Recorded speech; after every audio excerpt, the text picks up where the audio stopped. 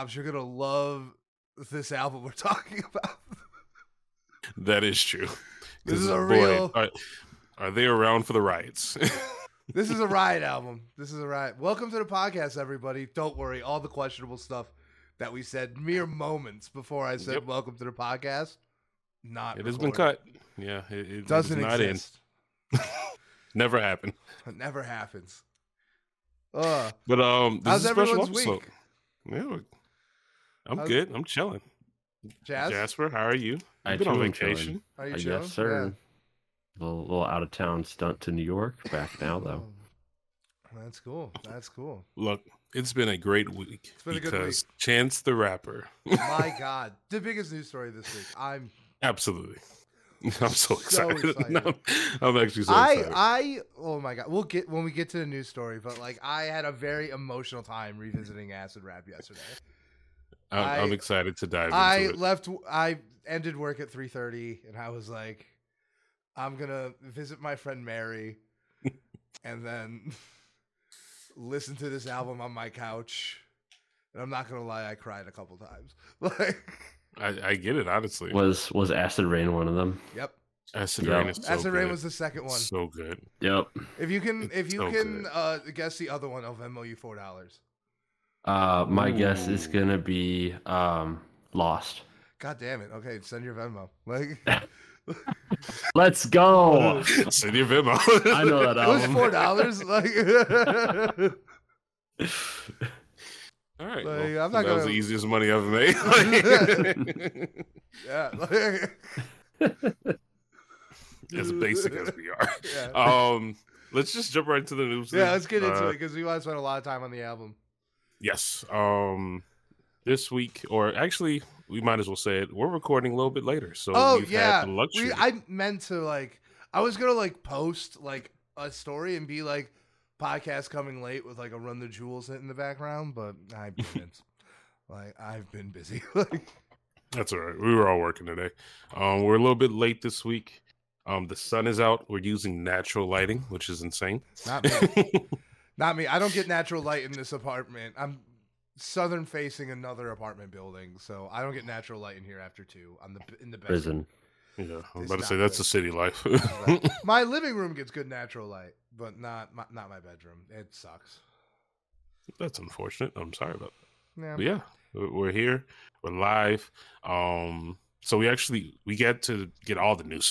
Sometimes we leave out some stuff. Yeah, no, we did. I even was able to listen to some of these songs. It's true. Did you listen to Jack Harlow's new album, Jackman? I did not listen to Jack Harlow. I was not about to check out that three-piece Jack Harlow combo meal. No, yeah. The best album of the year. He just randomly announced it in the middle of this week. I mean, have no idea what to expect. Even if I have zero interest in the album itself, I always kind of fuck with that. To be honest, I'm never mad when an artist is like, "Hey, there's something coming tomorrow." Right. I think that is. Don't get me wrong. There are the examples of really good rollouts that are an experience in and of themselves. But I think there's something to be said about just fucking let the music talk. And it's kind of shocking Jack Harlow is going that route. Is the one that did it. But I don't know. I like it when it happens regardless of who it is. I mean, at least so far, I have not seen anything negative. Which is that. I know that doesn't sound like a lot, but the way the internet works nowadays. Yeah, no, I remember when you wouldn't know if it was really bad. The album we talked about last year. What was it? The Kids Miss You? Call the Kids or something. Or something like that. I don't know. The Kids Miss You. Yeah. We both just said 2 random things. I don't think either one was right. Anyway, I remember falling asleep after editing the podcast at 11 at night. And then waking up the next morning and the internet deciding, no, but this is real bad. Yeah, no. So it was collectively. Then again, I'm not on Twitter anymore, so that could be a factor. That's good. Twitter is something right now. I do not like Elon Twitter. It is. We won't get into that for the sake of the listener. Yeah, it is not. But the For You page is basically World Star. That's all I'm gonna say, and I hate it. Absolutely. Yeah. I think it makes World Star look like the Intercept. Well, we actually do have good albums coming out. Yeah. I mean, like, no shade to Jack Harlow. We'll see. We'll see. I'm sure White Man Can't Jump remake is going to be fine. That actually I'm very excited for. Are you really? No. I like the first one, obviously. It's a black classic. I just think it like that movie, I don't know. I feel like that movie, I'm not usually this position, but I feel like that movie is just so like specific and like a classic. I just don't think a remake would work. I'm usually pro remake. So, you know, I ain't hating. It's not like you can't just forget this one exists. I'm okay with this. Yeah. Only because it gives Nike a reason to bring back the Air Command Force and hopefully do it in the correct sizing this time. Yeah. I mean, I obviously to the public. I obviously don't have like a moral issue with like a White Man Can't Jump remake. It was just like really it may not be as good as you think. Okay, like, let's be honest then. Out of all of the black films that you've seen and that are considered black classics, what do you want to be remade? If you could pick one. Because like mine would be Juice, personally. That's a good one. This one is probably, I'm very biased because this is one of my favorite, this is top 20 favorite movie of all time. And like, I didn't even know it was like a black classic until like I talked to, or like a hood classic until I talked to Ozzy and Drew about it. But King of New York. Okay. King of New York. That'd be a good one. It's like one of my favorite movies. I remember me and Ozzy were like working on a spec script in January 2020. And we were like, why don't we try and like make something? It's like King of New York, but we'll set it in Chicago and it'll be like modern times. And like we came up with this whole idea of like this gang member who lives on the west side and like this opening image of like him standing looking over the neighborhood and like the sun setting behind his head. So it looks like a crown. So it's pretty dope. And we called it what you call that part of a crown, Corona, which is crown in Spanish, and the Spanish gang. And then we got the virus, and it's like and everything went downhill. I can't use this. Like this entire concept based on this image is now. just gone. Can't use that. That's pretty dope, though. Yeah. So hopefully no one takes it. Well, it's free now. You can have it if you're gonna try and put out a movie with like the word Corona in it. Like, go crazy. Yeah. Jasper, do you have any picks at all? So if we're doing, I've got one, but it's not necessarily a movie. Okay. And I'm sure this isn't like a super original idea, but it's something that came to mind when we were talking about this. I want a Fresh Prince reboot, but instead of it being about like Will's character, I want it to be Will as like the new Uncle Phil, basically, and that's a different approach. Jaden is like Mr. Privileged Bel Air kid and gets sent to Philly to learn what life is really like. Yeah. So it's like the reverse of the original. I like that idea. That's good. I know that is a good idea. It's very much like a Twitter meme your normie friend from work shares. Yeah, but it's a good idea. It's I want that to exist because I feel like that could be like a really interesting show. That could be really fun. Yeah. You can go a lot of directions with that, honestly. And you look at like the philanthropy stuff that Jaden does, even like in his personal life, and it's like, it kind of lines up. Yeah, like it could. No, that'd be fun. I would like that. I just think we're not going to get another Fresh Prince remake. Yeah. Is anyone watching the new season? No, but I've heard it's good. I have heard, like, my buddy Christian, I went out to dinner with him, and we had watched the first season. Me and him watched it together, and then I roped you into it. And I watched the first episode, and I just haven't. But I've been really bad about TV. I don't really watch as much TV as I used to. And watch any TV. Yeah. Like, if it doesn't have a dragon, I'm like, no, I'm fine. Like, if there's not... Well, wait, not True Detective, though. I am so excited for the new season of True Detective. But, what's that on? HBO. If you HBO have not... fiend. I love HBO. HBO... Don't you mean Max? Shut the fuck up. It's Max now. Don't fight the future. Purvis, if you have not watched the first season of True Detective... Jesus Christ, buckle yourself. It's only 8 episodes. Whatever you do, do not allow yourself to watch the second season. Like, it's not good. Okay. But the thing is that they're anthologies. Every season is a different story, and they all complete. Okay. And It all like comes together. Season 1 is the greatest season of television ever produced by man or dolphin. Season Come 2, on. That's huge title. Not even up there. There's a scene in the 4th episode where they do a federal raid on a drug compound, helicopter and everything, all one take. It's like a 7-minute take, and this was before digital cameras when you had to do that shit on film.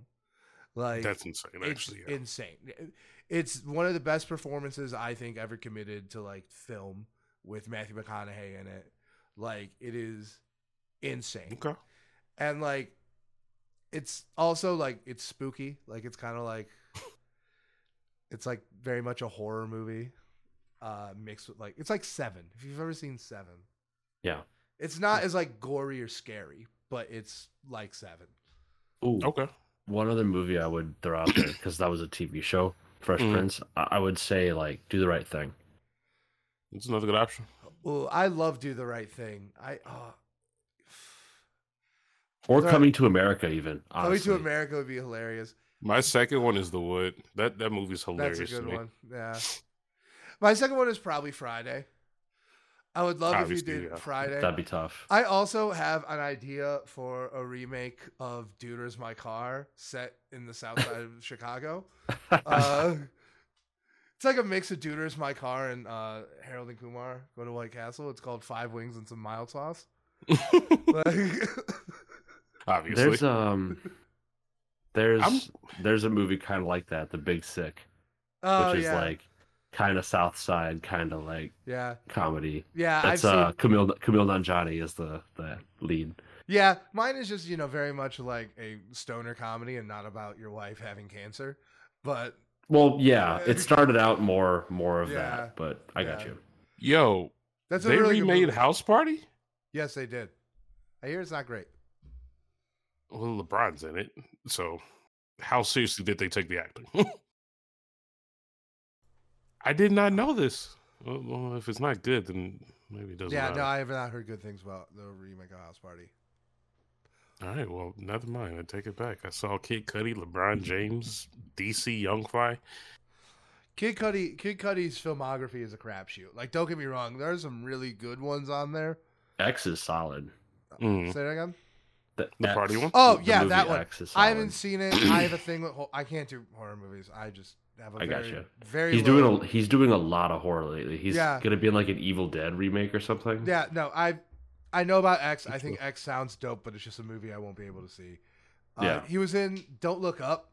I thought he was really good in that. He was solid for what the movie was. Yeah, I hear he was very solid in Westworld. I bounced off by the time he showed up.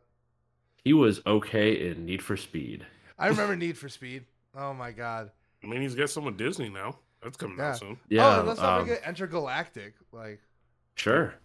Yeah, which that was Full Hands' his project. Full Hands' his project, and also probably the best thing we just named. Like, yeah. Like, I would 100% watch Intergalactic above Don't Look Up and Westworld. I don't even know if I've seen the other stuff. Don't Look Up is fun. It's only like a 2-hour movie. Okay, but all right. Do we want to get to the singles and videos, or do we have more albums that we haven't talked about? There's was the Mike Dean one, the Mike Dean album 423, co-produced by The Weeknd. I've heard he's featured on multiple songs, so yeah, this is gonna be interesting. This is gonna be the thing I'm listening to. I have not heard it yet, but is it out? It comes out in 423. Oh no, that's the name of it. No, that's the name of it. I believe it's already out. It should be out at least. I think so. I get so topsy-turvy because it's Friday. I'm pretty thrown off. I don't know how to search it up because, like, he doesn't have... Mike Dean wouldn't have a Spotify page. Yes, I think he does. He does. I'm on it right now. It's not out yet. All right. But... yeah, and he has 2 other projects. He has 420 and 422. So this is a sequel. Really? Yeah. Okay, then I just found an entire discography I didn't know existed. Yeah, 420 is a cool one. I remember when this came out. Yeah, and 422 is called Psychedelic Symphony. So I don't even know if this stuff is like hip hop or like it sounds like it could just be like instrumental kind of stuff. I'm okay with that. Yeah, no, it's a producer album. Absolutely, you should give him that freedom. Yeah. I'm gonna go back and listen to those ones now. 422 is mostly like it's all instrumental, Yeah. but 422 is mostly like electronic, semi-electronic, like a lot of synth type stuff. Yeah. Mm-hmm. Okay, but then moving on to the single/videos, we have the first video coming out actually is Vic Mensa featuring G-Eazy and Chance the Rapper. I knew there was something I had to do today. I did not watch this video yet. You didn't watch this? Not yet. I did watch this. I'm gonna watch. How's the song? The song's decent. I love Vic It's Mensa, decent. and I'll be honest, like he has another song with G-Eazy, and like I turn it off when G-Eazy comes on, but like I like that song a lot. Like I have That's to. fair. The second I hear G-Eazy on it, I'm like, nope, and I just like hit the line. Just listen to the first Ears half again. shut. But I used to be indifferent on G-Eazy, and then I found out about a great many things. Yeah, I'm in the same boat. So why are we canceling G-Eazy? Honestly, I wouldn't know. I don't know. I just never like he had that one song that I thought was like cool, but that I mean it, but that was like. I mean, yeah. I know that there have been some things of I think cancelable offense that I'm not familiar with, but for me, like I don't mess with him because of the way he did David Bowie. In terms of what? He did a cover of Lazarus. Yeah. Off of Black Star and basically used a song that David Bowie wrote about having cancer and like confronting his own mortality, knowing he was gonna die.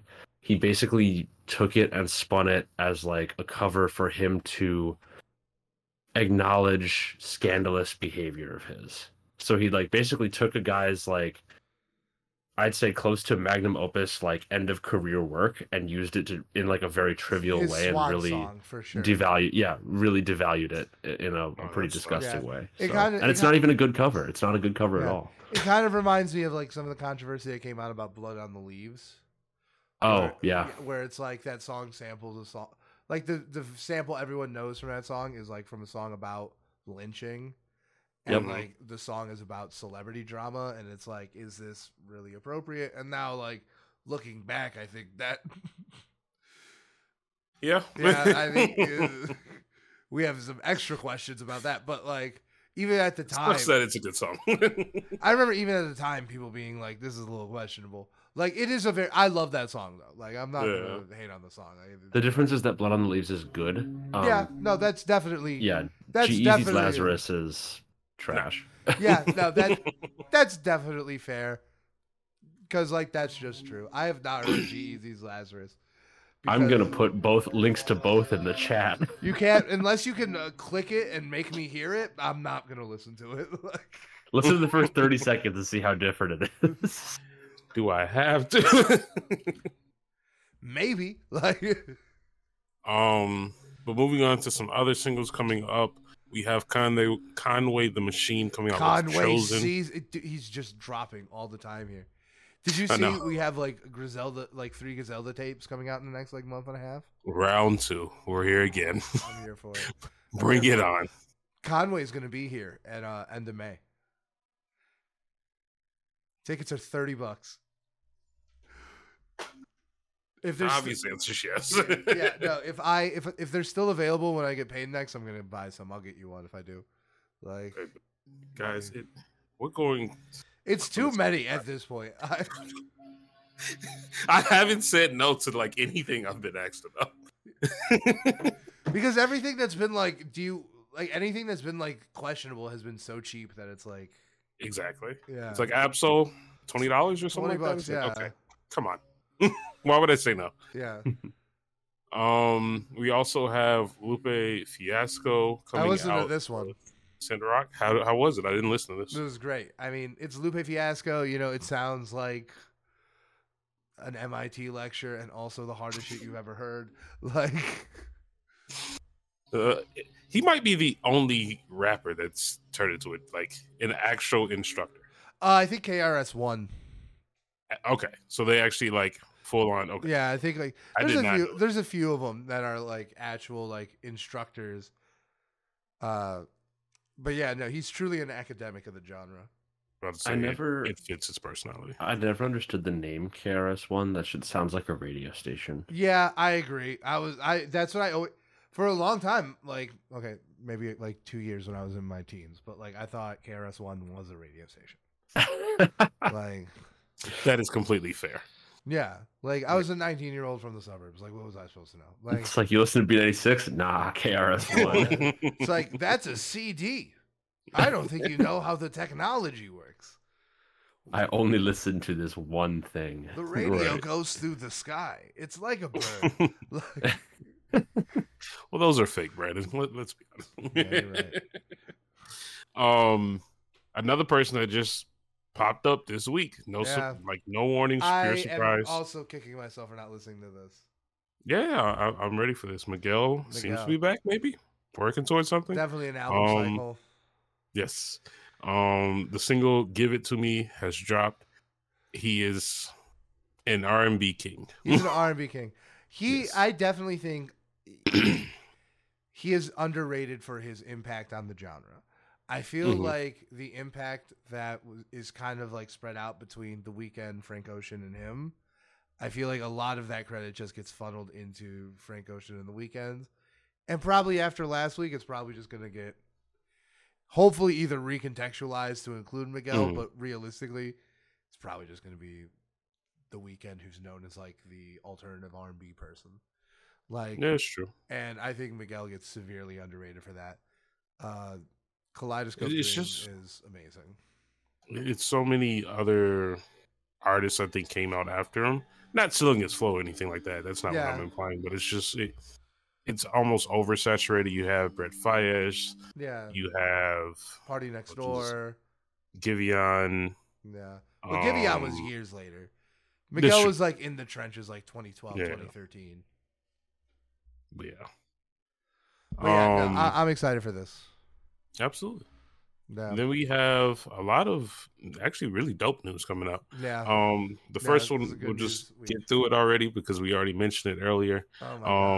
Chance, the rapper, is going to be at the United Center August 19th for a 10-year anniversary to Acid Rap. Just saying that was like it's insane. It's insane. I'm so excited for this, honestly. We're going to a lot of shows. This is by far the one I'm most excited about. By far. Absolutely. Yeah. More than Summer Smash? Yeah. Wow. It's tough. Maybe. Look, Summer Smash as a whole, especially considering the context around it, is super dope. But like the person I'm most excited to see at Summer Smash is Kid Cudi. I've seen Kid Cudi before. I've seen Kid Cudi before. I've never seen Chance. Well, I haven't seen Chance since 10 Day came out. I haven't seen Chance since Magnificent Coloring. Yeah, I haven't seen him since he was at Columbia College Manifest. Like, this is gonna be an entirely different person. Obviously, like, and like Acid Rap is, in terms of like pure emotional impact, probably like top 5 projects of my life, top 10.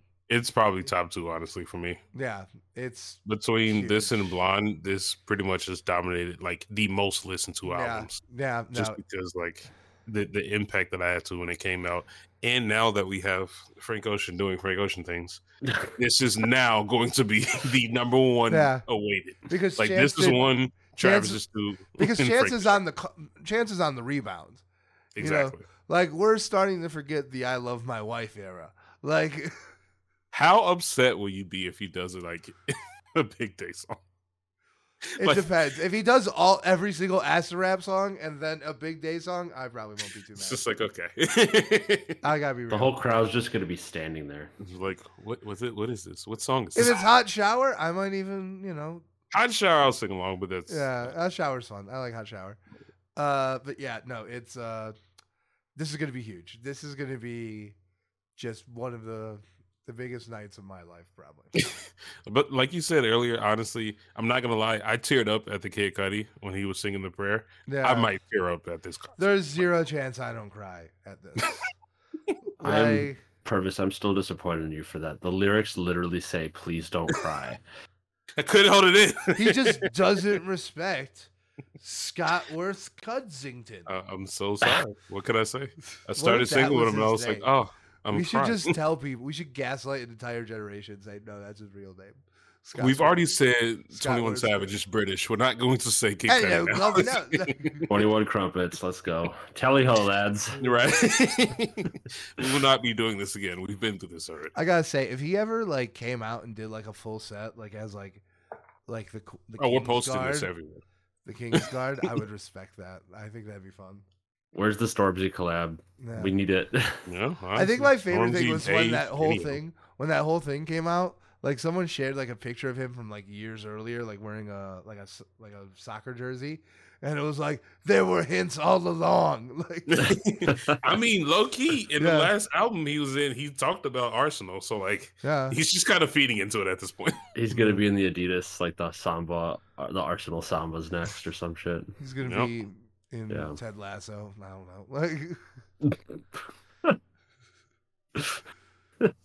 but yeah, we're all excited for the Acid Rap show. That's gonna be. You broke Purvis. I did Why would you break do this? To be fair, it happens like every other week. I can't be held responsible at this point. You know, I like your car- appreciate the effort of like being included in the soccer conversation.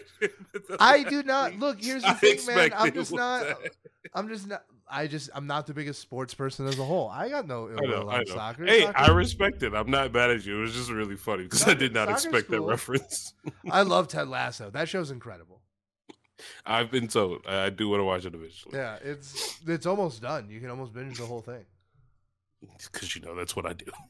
I don't mind it like when it's something like Ted Lasso. It's just like, you know, Mm. I'll bring out the chart Um, later. Moving on, Jasper, did you know about this? I feel like you're the Tyler person. I did not. Yeah, No, it's like I a did not surprise know about pop- this until post it happened. I've seen a couple of videos trending. It seemed like he did about 20 songs. Where was it even? I believe in California, LA. I Ah, want to say. No wonder I didn't hear about it. Yeah. And it's just like I feel like a lot of things been circling. I don't know if it was all tied to the concert, but it's been something I've seen multiple times on several different platforms about him saying he's not gonna allow any posthumous albums. Oh, I did. Um, I did see this. I did yeah. see this. Yeah. I saw Okay. like that particular segment. I didn't realize that was from a pop-up concert. I don't know if they're tied together, but like all of these are happening right now, so like I just kind of think it is. Yeah. Yeah, that's been trending. Which, hey, I'm not mad at him. I No, get it. I can't. People have been like really brutal about like the posthumous stuff. Don't get me wrong. Like I think there are times where it's appropriate, but In most cases, it in has most not been, cases it's not, unfortunately. and it's a huge vector for abuse. Mhm. And then you're fucking with the artist's legacy, which is like the whole They thing. can't even say anything towards it. It's just, it's not right. Yeah, no, it's real fucking. up.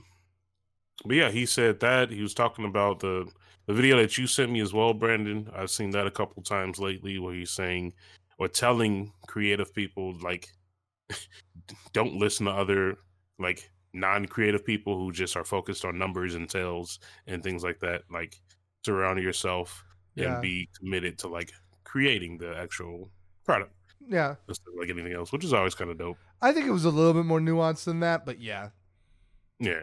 yeah. But unfortunately, on the other side of things, Spotify is doing the exact opposite kind of mentality, where now they are raising their prices. Now, Um, it's almost inevitable that it's coming at this point, right? But they haven't like officially announced like at this date it's going to be at this price. Correct? The article that you sent me, I didn't see any like hard numbers. Yeah, there. I didn't see any dates. I didn't see any hard numbers. I think it's just something the CEO is talking about, which of course they are. All they want is money. This is true. And like You said it was like inevitable. I'm just curious. Like, did you see something trending? every like, do you single think streaming service, All streaming is all going up. streaming services raise their prices eventually. Spotify has held out this $10 price point for a really, really long time. But that still doesn't mean I think it's appropriate, because I don't think they're giving us any more. Mhm. And the other thing is that arguably the app is getting worse. hey, that AI DJ puts in fucking overtime. I like the AI DJ. You. Listen, I got the notification from Spotify today. I was in the top 20% of DJ listeners. Okay. Nice. Yes, me and X are homies. But I do think like the design has gotten pretty ass. Like I do not like the TikTok-y ass. I did see the update on a desktop version. I like the desktop. I like the new desktop. I love the new desktop. I was about to say the concept of having your library on the side was nice. No, I love the new desktop. Over to the phone 100%. No, it does not. Well, because like on the phone, it's all like single slide, like TikTok, you know, and it's video content. It's like this isn't a video app. Like it's nice. You can just turn that off. That's turned off for me. I was about to say I don't have that part. Well, I've turned it off for podcasts. I guess I got to turn it off again for. I've turned off like the live backgrounds and everything because I don't. Yeah, mine's just like static, and then when I scroll down, it's like I see the lyrics. That's all I have. It's like the album and then the lyrics at the bottom. Oh no, it's like on your home screen. Like I don't. Not everyone's gotten it pushed out. I only have it on my music thing. Oh, I have it when you actually click into like music. But like the thing is, when the clicking into your music, that's the stage right now. They're pushing it out where that's the main page on mobile. Oh yeah, I don't like this. Yeah, no, that's eventually going to become I just the main updated page, it, and I do not like it. Like, I'm curious, what's the drive behind it? Because like there's no additional feature like improvement to quality or use or anything. It's like corporate thinking. It's Can we talk about something real quick? What are we talking about? Just a total sidebar because I'm scrolling through this and it's like different things that are coming up for me. Got to be a sidebar about remakes. I'm sorry. That's our. It's sidebar about this. Sidebar about Lil Uzi Vert. Yeah. As a huge Lil Uzi Vert fan, I don't really and haven't ever really messed with Just Wanna Rock, and I feel like it's really overhyped for like what it is. I feel like I hear it everywhere. He has so many better songs that people could go hard to. I just don't understand the fixation with it. But that's just me. Perfect TikTok song. It's just the that's really fair. I mean, I guess it's just the attention span. Like, okay. And it's also quickly becoming his most popular song. Like, I know. It's just like it's so devoid of actual anything. That's weird. I don't think it's devoid. I think it's a fun song. Then again, like I'm not in circles where I hear I Just Want to Rock often. I hear it only when I want to. Like, true, yeah. It's so short. It's just like it is. Like and then it's done, and people go hard to like that. Speaking of Spotify, that's what happens. Like, when music streaming has made music shorter. Like you don't get bridges anymore. You got to get to the chorus. You don't get, You will not find a 3-verse song often. Yeah, not often. Even like really serious artists, not often. True. All right. But yeah, no, this sucks. Spotify, if you're watching this because we're on your platform, don't do it, dude. Come on. Like, don't. It's my best argument. No, like you said. That's my best argument. No, please. Stop, dude. Like, be chill about it. It's the Willy Wonka. No, don't stop. Come back. I think what I'm going to be doing eventually is I'm going to sign up for the duet, like just have me and Rachel share like the thing because you get 2 different accounts. Oh yeah. I'm on a family plan. I have family who uses Spotify for work, so I get it through that, and it's nice. Yeah, so I think I'm just gonna do that because it's like $12. It's 2 accounts. It's like and you can like lock it in for a year. Ugh. Moving on. Here's some good news. Very good news. And well-deserved news. Kendrick Lamar has now his latest tour for his album is now the highest grossing tour ever by any. Obviously, I think it's very deserved and very obvious why it happened. Do you think it'll ever be like? I don't know. What I was thinking about when I put this in the news, the videos that you sent me on TikTok about like him being compared to Taylor Swift, that's going on a lot right now. And it's like I just want how are you going to compare To Pimp a Butterfly to 1989? Kendrick is on both albums. It's not even. He's just on that. Bad Blood. Like he's on both albums. How are you doing this? I know. Like, So I don't know how you do it. Clear winner. Like, there's something I want to point out with this. Okay. I shared this link to the group chat because I think it's interesting. The person who he just passed up prior to that was Tyler, the Creator, for Call Me If You Get Lost. One thing that these are definitely not taking into account is any type of adjustment for inflation. that definitely makes sense. That And I'm looking at it now, and right now, Big Steppers Tour as of 2022 grossed 110.88 million, right? Which is a lot of money. You look at total gross across the 2020s, the number one grossing tour is actually Harry Styles at 417 million. So it may be that this is for the genre specifically, but even that's the right rappers. That's but the, even then, that's there's like, there are a lot of different ones. Like the Rolling Stones, you look at like the 90s, they made over $500 million adjusted for, or $500 million adjusted for inflation over like the same period. No, yeah, you really make your money from concerts and. Yeah, dude, the Stones hold the top for the 90s and the 2000s. They made 560 million adjusted for 2023 gross in the 90s, and then 729 million in the 2000s. Yeah, I'm looking at that right now. Jesus, craziness. Elton John in the 2010s, $853 million. Oh, Bruno Mars is at number 17. It's actually kind of nice to know.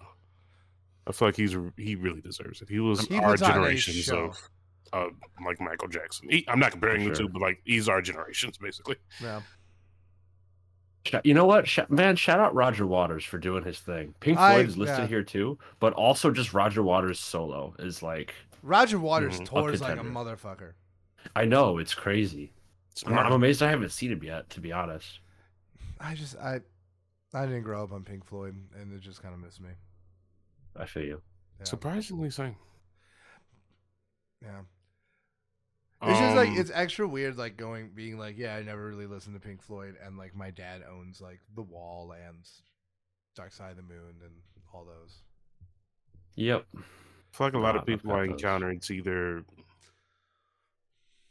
Michael Jackson or Pink Floyd. I feel like I've never really. It's like one of the two. Yeah. It's like their family was like much more into this person, much more into the other person. My parents were into the Elvis and the Stones and Rush. My dad was super into Rush. Mm-hmm. Rush is good. Rush is great, I think. But once again, Geddy Lee's voice is a little grating for me though. Over a long period. I objectively can't disagree with you. But I don't. Tom Sawyer hits, but like I don't. I mean, on the one hand, though, like my thing is that like 2112 is just. I know it's good. It's really. When good. I try to sell older people on like modern music, I'm like, go listen to Frank Ocean's Pyramids. He does in 10 minutes what it took Rush 40 minutes to do at 2112. That's like the highest compliments I can give it. Like Pyramids did have Neil Peart though. Let's go. Yeah, that's fair. It's got John Mayer though. Some people would appreciate that. Others very much would not. I think John Mayer is a very good guitar player. Like he is. His solo stuff is. It varies. It's very scattershot. Some John Mayer albums are incredible, and some are not. My hot take about John Mayer is that I think he's a much better guitarist than he lets on. And he deliberately does it because he has to maintain pop appeal and like kind of makes it a little simpler. I think I'll go a step farther. I think when you look at like the stuff he does on other people's tracks, because he's a very common guest guitarist, whether we're talking like Frank Ocean or someone like Fall Out Boy, you can see it. For sure. I think you could totally see it. So I agree with you 100% on that. All right. Yeah, he doesn't want to be Buckethead. He wants to have a spotlight. I've been listening to Buckethead this week. I love Buckethead so much. You know, Purvis. Do you know he's like Purvis needs to listen to Buckethead. Do you know he like played basketball like professionally under like I think like no one knows who he is. I know, yeah. But he's like 7 feet tall. Yeah. And the funniest thing is that like he wrote the hardest song. He's known as like this virtuosic guitar player who has never revealed his identity, right? Okay. He writes like the most difficult music to play on a guitar. Yeah. And for Guitar Hero 2, he wrote like the hardest song he's ever made. And he named it after who he considered the greatest of all time to be. And it's called Jordan. Yep. Oh, nice. Okay. Yeah. Let's go. Yeah. So like he's a cool dude. I've recommended him on the show before the Jasper era. Okay, but I recommended Soothsayer. actually, no, I do remember you. Yeah, Bring that Soothsayer. up, It's one of the most emotional songs I've ever heard, and it's completely instrumental. Oh, apparently they do know who Buckethead is. Let me see. Yeah. Am I about to spoil this for you? Reveal. I guess we don't really know what he looks like. We just know his name. Yeah. Yeah, he's always like worn like a mask and like a KFC bucket on his head. He looks like something out of Us. Yeah, he looks like a monster. Welcome to Buckethead Land is such a fun song if you want to have like a fun 3 minutes. All right. Do we want to talk get back about on track? Do we want to talk about something hip hop related? Well, Brandon, you found this. What? Yeah, and I think this is a excellent thing that's happening. Are you guys familiar with what Internet Archive is? No. Okay, so the idea is that like as human interaction and human culture has like moved into like the digital space, obviously like digital things, digital artifacts erode a lot faster than like real books or like stone tablets or anything, right? So you have to actively archive it. And with the end of the mixtape era, there's been a lot of questions about what was going to happen to Dat Piff. And Dat Piff is going away, right? And in the last few weeks, they've been teasing that, you know, they were going to enter a new era. A lot of people thought it was going to be like a cryptocurrency thing or an NFT thing. But what they did was they teamed up with the Internet Archive to permanently save their mixtape database in the archives so that none of that music is lost. That's actually pretty hyped in.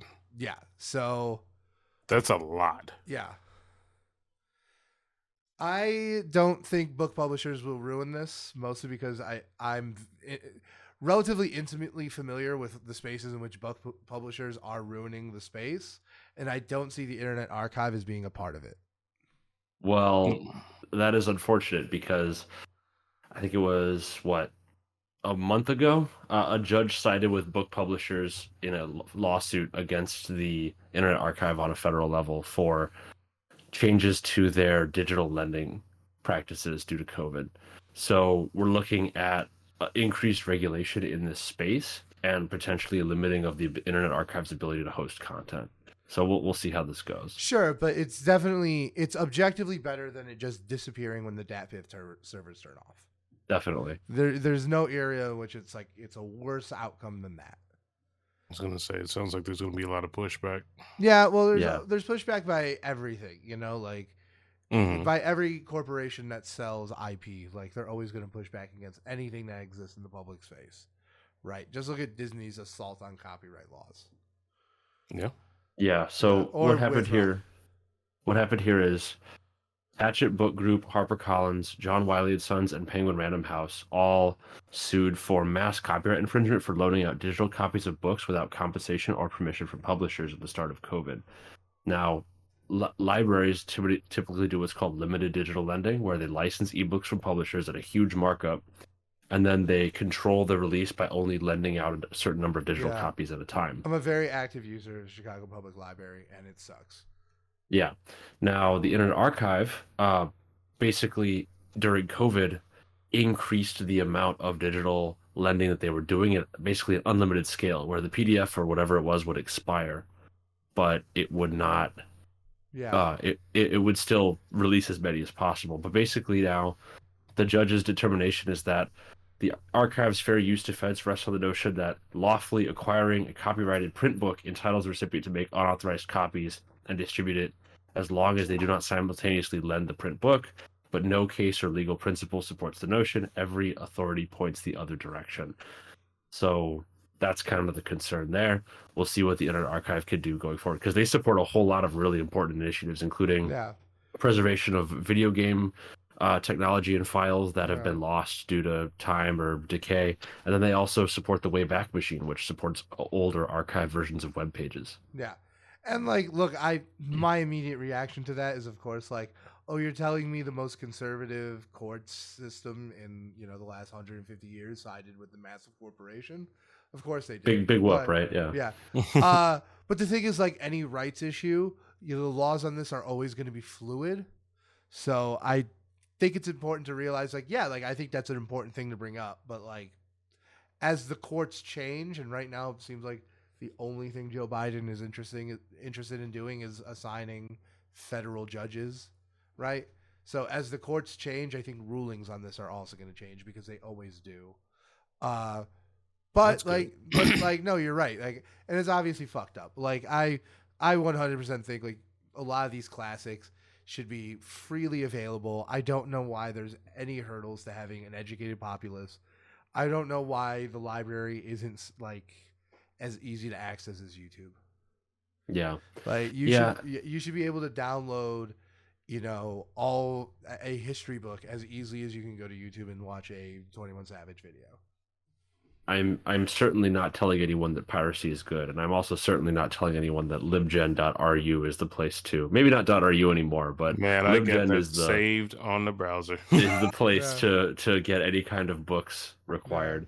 Yeah. Also, if anyone's listening to this who needs books for school or research papers, instead of going through some expensive aggregator and paying for it, email the author directly inquiring about it, and they will likely send you the source document for free. That is so good. Always. And also, like, just contact the author, because you can usually buy even fiction books cheaper, and you support them directly. 100%. Yeah, because, like, one of my rubs is that, like, I want to be in publishing at one point, like, maybe in the next 5 years. So it's like, I don't want to, like, not give them any money, because it feels like, contradictory to, like, what I want to accomplish. But I also don't want to give shit to Amazon. I want Bandcamp for books. That's exactly what I want. Yeah. It's like a pay what you want, or they put up the price that they want, and then they get a direct cut. It's not. When I rob these advertising motherfuckers of all I can, me and Rachel are going to open a bookstore and just retire off of that. Like, hell yeah, so dude. You could be an angel investor if you want. Like, let's go. And Purvis, you could just hang out there and, like, put a do-rag on your cat if you want. Like, most likely is what I'll do. I'll have the cat have a second home there. Yeah. The waviest cat. Do you know that pic you sent me? That's always like when you smoking with your cat. Yeah. Rachel said that to me. Is like, if Purvis lets we watch Zay. It's like Zay just posted up, and I'm like, that's very similar to what he does at home. Like. It's true. And then she's like, I'm gonna knit him a do-rag. Literally just like, posting up. Like, but yeah, he's gonna wear it. Yeah. So anyway, I thought this was like a super big deal. I came up in the blog era, so knowing that this stuff is going to at least have some level of protection, it makes me feel a lot better about this. I mean, we just talked about acid rap. At time of recording, I don't think you can listen to the original acid rap. That might on streaming. I think that's going to change in the next few days. You're going to get juiced finally. Yeah. Which is one of my favorite songs on the project. And it's like, I can't believe he couldn't get that cleared. It sucks. I like it's what like he did. a highlight on the album, even though the whole album's good. Oh my God. There's not a bad song on that album. No, it's not. It really is. Speaking of albums with no bad songs. Shall we get to the topic at hand? Well, we hit 1,000 listeners. It's our first major milestone. So we want to thank everyone. And something me and Purvis talked about, like, when we first started doing this, and we first got into the concept of, like, oh, we're going to be covering albums, like giving albums like their shine. We put aside, like, a group of albums that we consider to be, like, these top tier special occasion albums, right? It was like a group of like 10 of them. I said our personal favorite albums. Albums I think intersect with, like, culture, critical response, and, like, our personal favorites. Stuff like Blonde, To Pimp a Butterfly, Anti. And we've always had Run the Jewels 2 on that one. And when we were like, oh shit, we hit 1,000, what should our first one be? Like, which one feels appropriate for like the smallest milestone, but also like the first big one? We thought Run the Jewels 2 was the perfect one, you know? Yeah. So that's why we're covering this week. It's a album with a lot to talk about, so we thought it was a really appropriate celebration. I was gonna say this is like your personal classic. I feel like I'm wearing it on my chest right now. Like this is your rager. This is at any given point in my top 3 favorite rap albums of all time, and that includes To Pimp a Butterfly, which I think is the best album I've ever heard. I mean, and like even pre Kanye, even pre Meltdown, I remember telling Purvis, I'm like, Purvis, I think I put Run the Jewels 2 above My Beautiful Dark Twisted Fantasy, even because like I think did not accept it at first. Yeah, like I think this is like I just think it is such a piece of art that is also like fits into like the genre expectations of hip hop, right? And almost like a lot more narrow genre expectations than like we usually get nowadays. It's very, I like to joke that like Run the Jewels is kind of in the same group as like Freddie Gibbs and Griselda. And it's like, this is what hip hop would sound like if Kanye West didn't happen. Like, yeah, that's an interesting perspective to look at. Yeah. I will say, swinging back to it this time, because I've listened to all of their albums. Yeah, so I want your guys' perspective, because I know you have listened to them before, but you're not the biggest fan. And I think this is Jazz's first outing. So I recognized, after listening to it, I recognized a number of songs that I had heard before, but it wasn't one where I could put it to a name. It was just like, oh yeah, I know this beat, or like I know this instrumentation. Like that makes a lot of sense, because like even it took me like 6 months of listening to this album to like know the names of it, because like it flows together so almost to a detriment, in my opinion. Like it all kind of feels like one thing. No, I agree with that. Yeah. Like you said previously, I've listened to all of Run the Jewels. I understand, and I will say, like, circling back to it this time around, I understand the value that they bring to the table and why they are someone that should be set aside on a higher standard. Yeah. Just because of like what they can accomplish, which is not so different from anything you've heard, but like in terms of a bar or a beat actually hitting and impacting the way it's supposed to, like there's no calm moments on this album. Yeah, it's maximum like, impact. It's a lot going on all at once, and like you don't really get that a lot, especially not in like a collaboration effort. Yeah. Even though they're literally a group. So even with that being said, I give it a lot more respect. Circling back to it this time, I understand like the value that it brings to the table, and like I also, thinking about you like the entire time I'll be listening to it, I know why this is in your top 3. Yeah, it makes sense. Yeah, no, obviously. Like, and there's always gonna be like that aspect to it. Like what speaks to like your values and who you are as a human being is always going to be just a massive factor. And yeah, this kind of plays to the crowd in that regard for me. I joke with like my personality is just like switching between Run the Jewels 2 and House of Balloons, like, which is very true. Yeah, like, Jasper, what did you think about the album? I liked it. In preparation, I listened to Run the Jewels 1, I think once. I think that's a perfect prep, because yeah. And then I listened to this one twice through, once on the flight out of Chicago and once on the way back today. And I enjoyed it. I think that it is very, it's very in your face in a lot of ways.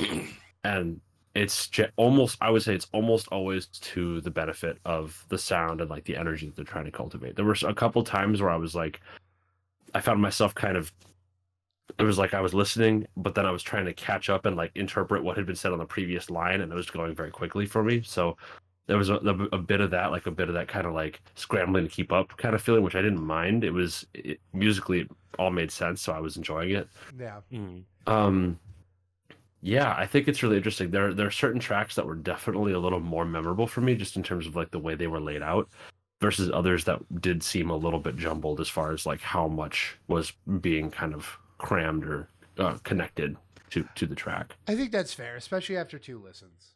You know, I think like they're once again like LP just kind of like has this nature to like make everything kind of bleed together. And I think that manifest in like having some of the songs blur together, right? Totally. Like, yeah. Even songs, just like the production, like LP's production is like being as stylized as it is with like how grimy it is. Yeah. Because that is present on pretty much every track. There's not a lot of differentiation in terms of like the actual production style. Yeah. And like even songs that like if you listen to that I think work really well like in a playlist setting. They like bleed together. Like you would be very well forgiven for like thinking they're the same song, specifically Lie, Cheat, Steal, and Early. Yeah. It's like you would be completely forgiven for thinking that's just a song with a beat switch. Those were 2 that stood out to me actually as some of the more memorable ones. I totally completely agree. Purpose. Yeah. Why don't you tell us like before we go into every track, why don't you tell us like what was some of your favorite tracks going in? I think I listened to this 3 times. I was never able to like sit down and pull up the lyrics like I wanted to, but like the more you listen to it, the more like actual lines you pick up, which is so essential in hip hop. Yeah. By like the 3rd listen, I felt like I understood so much more going on. Yeah. Blockbuster Nights is like way harder the more you listen to it. Dude, I love that song. I love every song on this album, so I'm gonna be saying this a lot. But Blockbuster Nights, so a chief. Like the anti-Nights, I would say. Like if you're like driving to go somewhere and get into trouble, put on Blockbuster Nights. Like this is what you need. Yeah. So obviously that stood out stood out a lot for me. Close Your Eyes I've heard 1,000 times. Yeah. I personally for me, I honestly did not like Love Again as much as like the other songs. I can see it. Love Again is one of the ones that was memorable only because of how ridiculous the lyrics are. Yeah, I think it pulls it off, but yeah, I can. It's the one that sticks out like a sore thumb on this. All day Purvis. Yeah, all day. I think. Look, here's the thing, though, right? I think a few times we've brought it up on this podcast. I can't believe I never brought this song up when we talked about this, but especially like when we talked about what was it? Fucking that Drake album that you like that no one else does. Certified Lover Boy. Which one? That no one else loves. Like you listened to the album. What are you talking about? I did. Okay. Like I listened to I listened to Nav multiple times. Okay. But that like is not on the same scale. But, okay, sure. But like we remember that Sexy song, and everyone was like, "Oh, this is like WAP for dudes." And it's like if this is WAP for dudes, we lost because it's just so tame. This feels closer to more like a raunchy sex song for dudes. What this reminded me of was there's a meme that I saw that related to Yeezus, right? For what song is it? Shoot. Yeah. I'm in it. Yeah, I mean right. Yeah, I think I'm in it works a little bit better than this song. As much as I put this album above Yeezus. Right. But the meme is, it's like when you're getting down to Yeezus, it's like some like anime character like loving life and like dancing around, and then I'm in it comes on and it's Shinji from Evangelion like hunched over in the chair like this classic like sad meme. God, and it's just in quotes, it's like this MF horny. Yeah, it's just that this is the horny interlude. Yeah, no, that's true. That's true. You know, it's funny because like in all the stuff I've heard them because. I really like their approach to the albums and like how they release them, in that it's like absolute secrecy until it releases, and then it's like total transparency. So they've talked a lot about the process. Apparently, that song almost didn't make it on the album. They were listening to it and they were like, if we can't get the Gangster Boo verse at the end, we're not gonna put it on. Like. Yeah. And I think she brings it home for sure. I think it's like one of my favorite female rapper verses from that decade for sure. Yeah, those so are that the ones that kind of stood out for me. I will say, and this is not necessarily a flaw, but there's so much action throughout the album by the time I get to Angel Duster, You're which is like the exhausted. longest song, I'm gone. Like, Yeah. Well, to be Yeah. fair, just like Angel... mentally, I'm just like, whew. So here's my thing. I think like the thing I love about this album so much is like I think it has like the best opening and closing tracks of all time. Like not individually, like as a pair. You know, I think Jeopardy is an amazing opening track. I could not get more hyped every time I hear Killer Mike yelling in the studio. It's like absolutely yes. And like those opening lyrics, I think just hit so hard. And I think Angel Duster is like one of the best. That's probably my favorite song on this album is Angel Duster. Okay. But yes, like I do like. I think it's impossible to look at this album and be like, oh, it's not one speed for every song except Crown, like, and Jeopardy. Jeopardy's a bit slower, but that's the first song. So it's.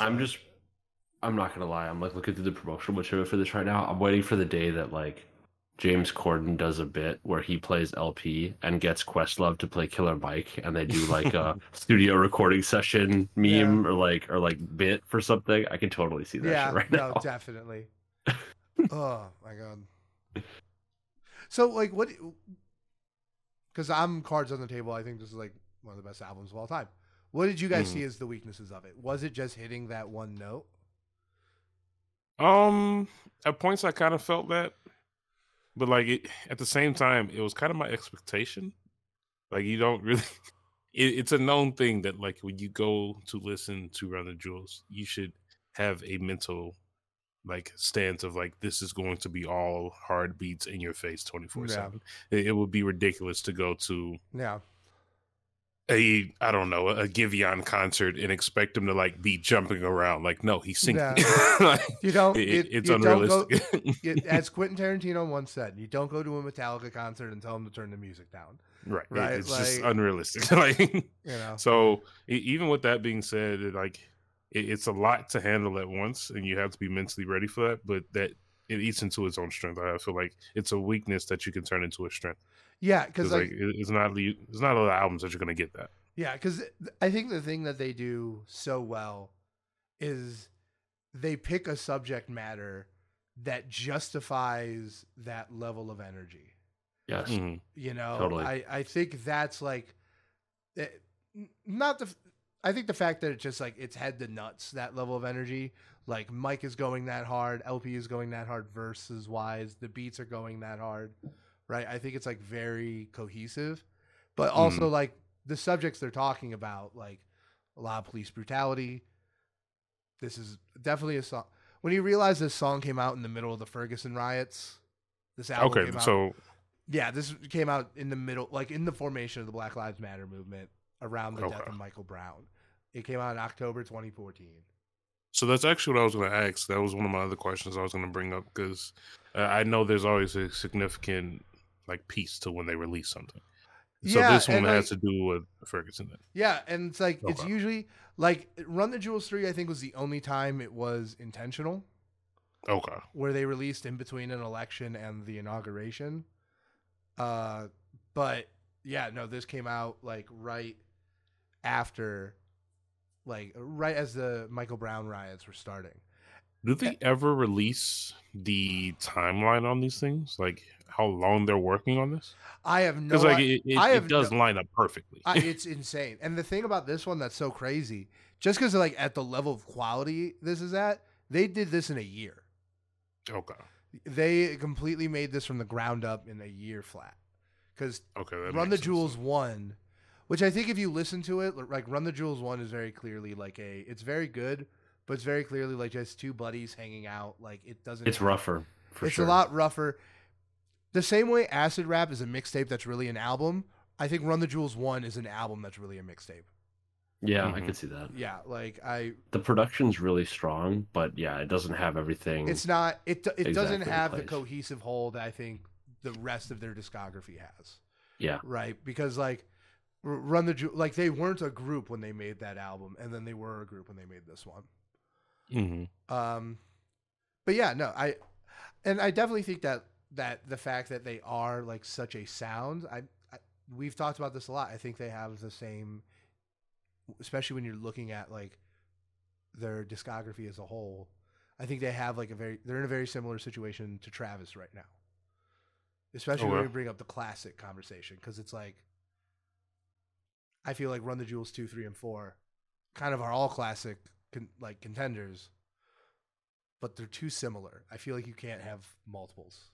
Yeah, that is very true. And I feel the same way about Travis. I feel like Rodeo and Astroworld, one of those is a classic. Like, they're both classic contenders, but I feel like they're too similar. Like Rodeo's the classic, but also Astroworld has the potential. Yeah, no, that's my thing. But like, I think they're too similar for them both to be. You know, unlike a Yeezus, My Beautiful Dark Twisted Fantasy, Graduate. Like, I feel like those are all just like sonically so much different. Oh yeah, those are more spanned out. Yeah. But even with Rodeo and Astroworld, I feel like it's. I don't know. I feel like Astroworld is. I feel like Astroworld is very different from Rodeo, to be honest. Yeah. I don't. I think like if you look at some of the spreads other artists have, I think like it is comparatively pretty thin, like pretty similar. I don't know. I wouldn't put like Oh My in anywhere near the same association as like Wake Up or like other tracks off of Astroworld that are a lot more like pensive. Sure. I would say the same thing about like Run the Jewels 2 and 3. I think they have distinct tones. Like 3 is very sad and meandering, right? It's like, it's not as focused. It's like 22 songs.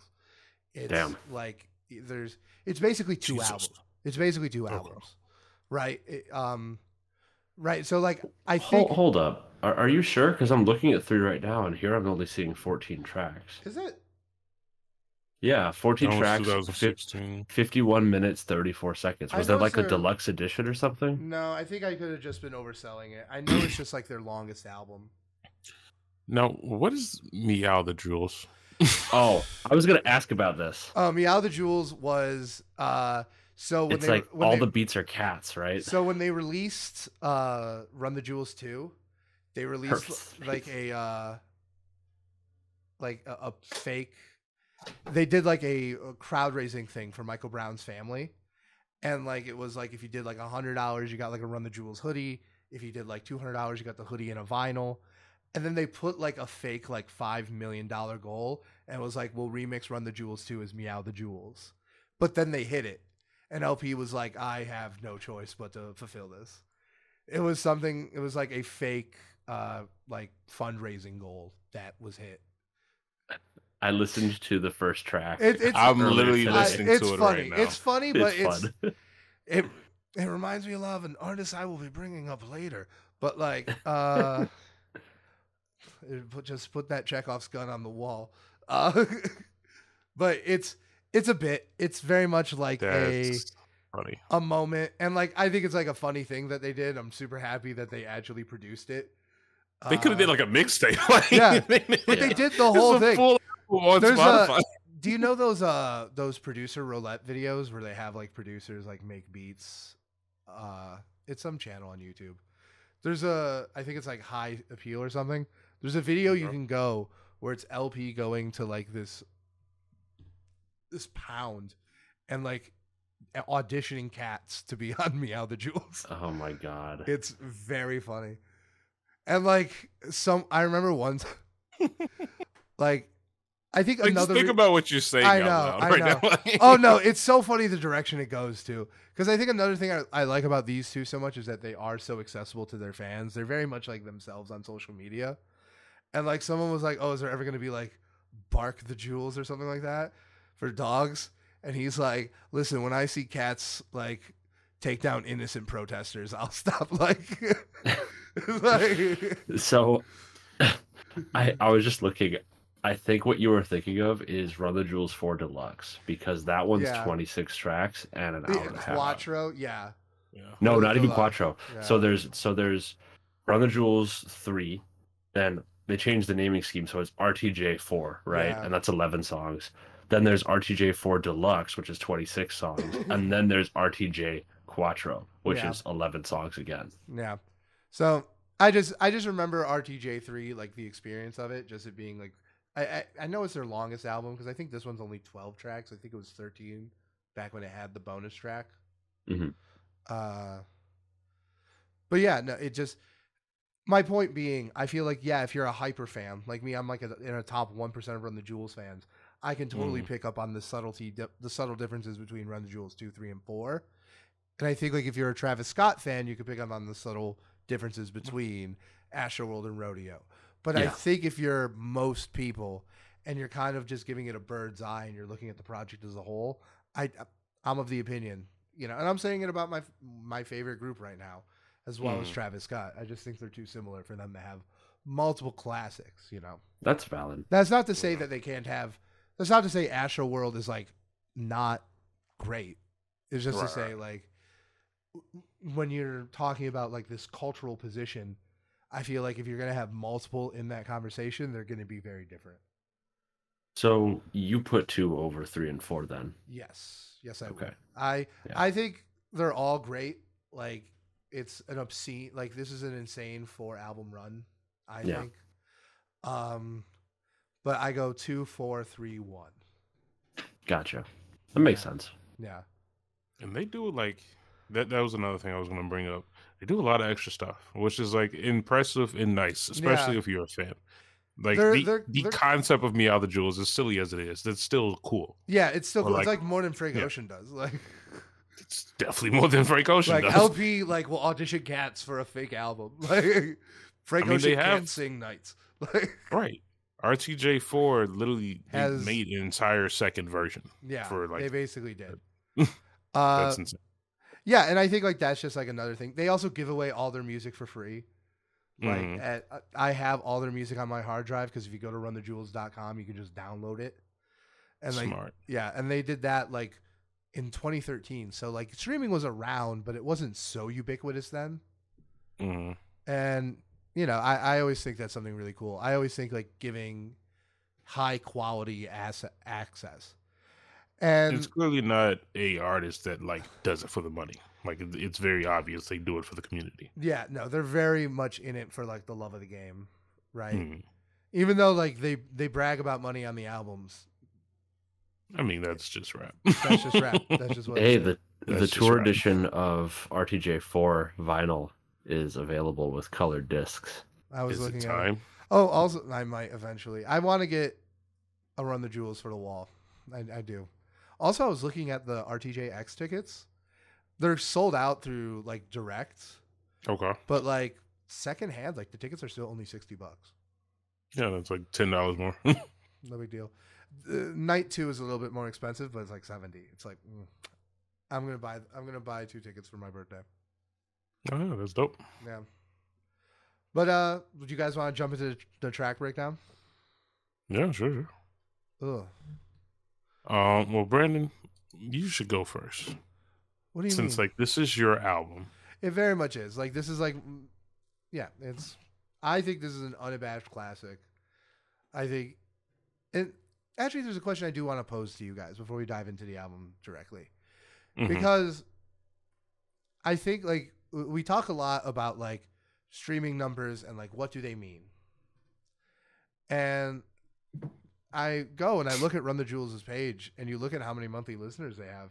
It's not a crazy high amount. No. It's 1.5 million.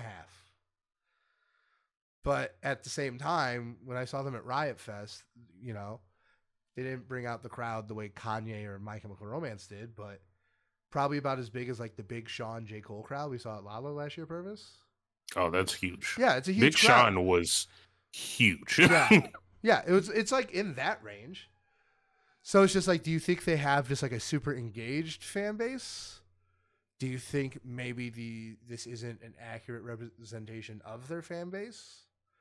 That might be one thing that I was going to mention before, and you kind of touched on it, where it might be one sounding. Like, is this replayable? Like, in terms of, like, streaming.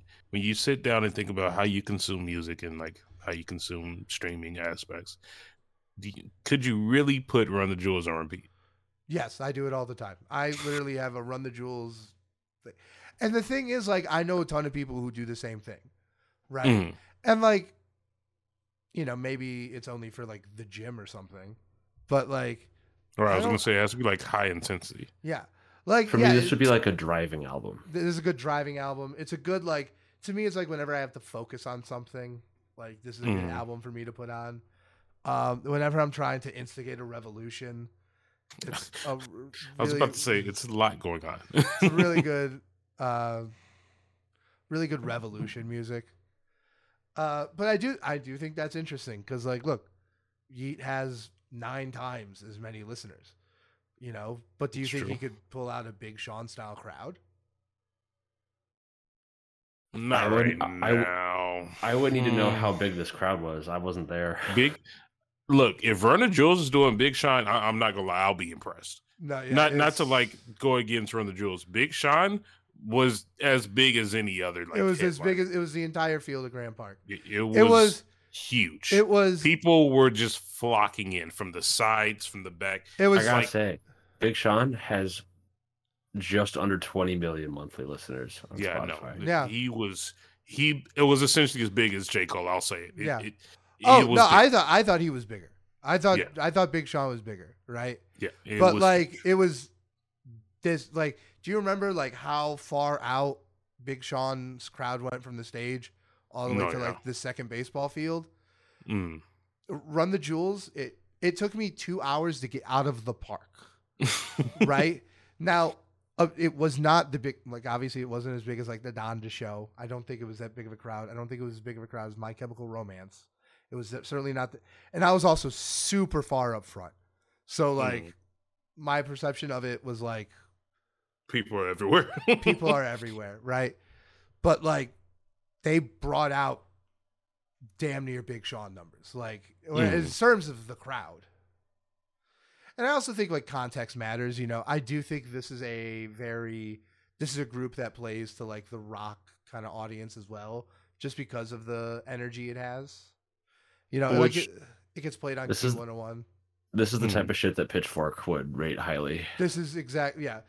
As a matter of fact, like one of the criticisms I do not like of Run the Jewels is that they are like pitchfork rap, and I'm like, no, I don't think.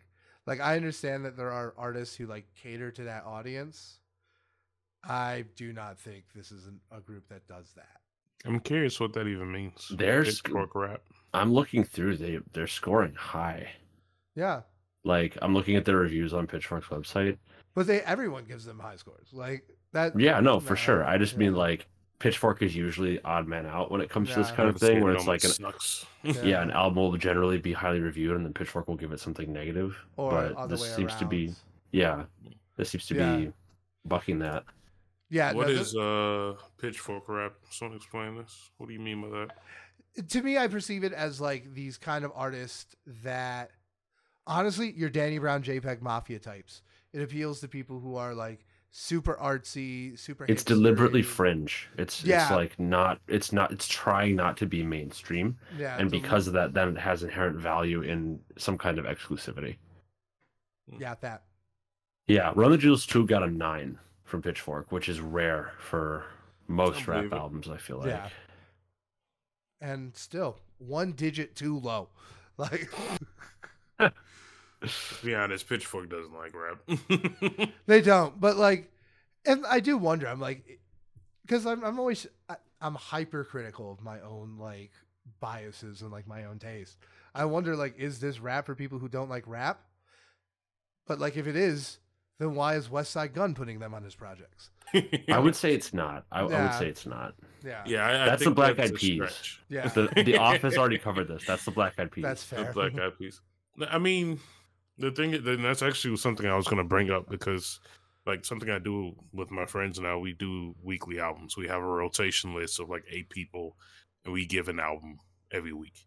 And I'll be honest, a lot of people in the Discord, they're all white. Like, most of them are white. I bet they love this album. I'm sure they would love this album, but I was literally looking through. I had like 6 albums in mind. And the one that I went with, I wanted to go with Kenny Mason because he's known to also do rock with the hip hop, and he's a newer artist. So I wanted to give him that. This is exactly what it would be for. And this is something that I was actually considering or thinking about. Is this borderline, like, is this more rock? Almost? I don't think this like is the influences that are played into it, I guess. I think there's one song on here that has a rock person on it. Mm-hmm. And I think like there's kind of like a rock star attitude. That's what I mean. I think like maybe, and like, but part of me wonders like how much of that rock star attitude is actually calling back to like the early days of hip hop. Their name is a not so subtle reference to Run DMC. Yeah, I would say it's much more of a general counterculture attitude than it is specifically one aligned with a certain music genre. Yeah. And yeah, I completely agree with you, Jasper. But because I mean, you find elements of this subject matter in punk music. You find it in early protest rap, and you find it in rock too. But it's always conveyed in like slightly different ways and using different language.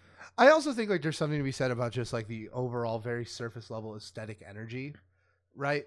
When I say like, oh, I think Run the Jewels is a good artist to introduce like to a rock fan, I mean that in the same way I think Denzel Curry is.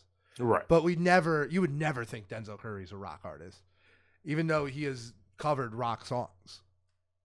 I'm gonna be honest. Or would you? Or would you? Or would you? Honestly, if there's anyone that's like, and we've talked about this, if we're transitioning someone from rock, it's Denzel Curry. I think he could do rock, but I just don't think he does. That would not be my first pick. Who would be your first? Who would be your first? Cudi, specifically like Man on the Moon 2. Oh yeah, because he already has Wizard, which is a good rock album. And Wizard is super solid, but like Man on the Moon 2 also for like actually hybridizing like rock sounds with rap, like actual rap, then it's like you're getting a mix. You look at Ashton Kutcher and tracks like that, it's like yeah. There's a lot of like live band stuff in it. I wanted to disagree with you, but I don't think I can. They're both good options, honestly. The reason I said Denzel is because like I feel like he does more. Yeah, just like in terms of just like input or putting into all of his music, I should say. All of the albums has some kind of rock aspect to it. Yeah. I mean, I think his most recent one not so much, but yeah, you're right. Zoo had a little bit of rock influence in it. Taboo had a bunch, right? Like huge rock. Yeah. I just don't think Taboo was like. I still think Taboo is very clearly a hip hop album, just like I think this one is. Yeah, that's right. Yeah. And I have another question for you guys. So, kind of the thing about like one of the main things about these guys is that they're kind of older. They kind of have had entire careers before this group existed. Do you think that brought something to their music that you just couldn't get from someone making? I think like a Kenny Mason's a great example. I think that's someone who's making a similar style, in a way, a similar style. Do you think there's something that their experience gives to them, other than just pure skill, or is it just the pure skill? Obviously, they're very skilled, so I think that does play into it naturally. There could be a aspect to their music that comes with the wisdom. I could actually see that because I think when I say their age could play into what they bring to the table in terms of like wisdom and like just guidance, it's not necessarily in like the content itself. It's not like, oh, they can spit this certain bar better than another artist, so they can create this line better than a Drake line or whatever that might be. It's more of just like the actual topic base. The things that they cover and the reason that they cover it is very serious. A lot of times, especially nowadays, the modern hip hop that you listen to, not to knock it because I actually like Gunna, Future, Young Thug, but it's not serious topics. Yeah, no. It's for just like enjoyment and even I always joke because spoiler alert for the next question I'm going to ask you guys. Like I always joke that like the artist I really want to see collab with Run the Jewels is the Migos because I just want the world to end. Like something just like full trap Atlanta rock star and just like like Killer Mike has ties to Atlanta, right? That is true. That is true. So like I don't think it's I don't think it's as crazy as people think it is when I say it to them. Well, yeah, but like still, Bad and Bougie and Lie, Cheat, Steal are just like completely different types of song. As hype as they are, as much as they might work next to each other in a playlist, they are fundamentally different kinds of songs. Right. The purpose behind the song, the reason it was made, like to even think about every single release that R2J has put out lines up with something like culturally insane going on in America. It's just like, okay, this song matters a lot. And what they're saying matters a lot more than, as we said, flexing money. Jazz? No. Yeah, I mean, I would agree. It's like it feels like they take a mature perspective on a topic or a focus that people who haven't been alive as long simply don't necessarily have the words to speak on, or maybe haven't experienced it enough. Or maybe And just don't even want to. Sure, that too. I mean, it's interesting because you see, I come back to Travis for this because Travis is somebody who generally his music is very non-confrontational when it comes to subject matter, topics, yada yada yada. So you think about like Rodeo, right?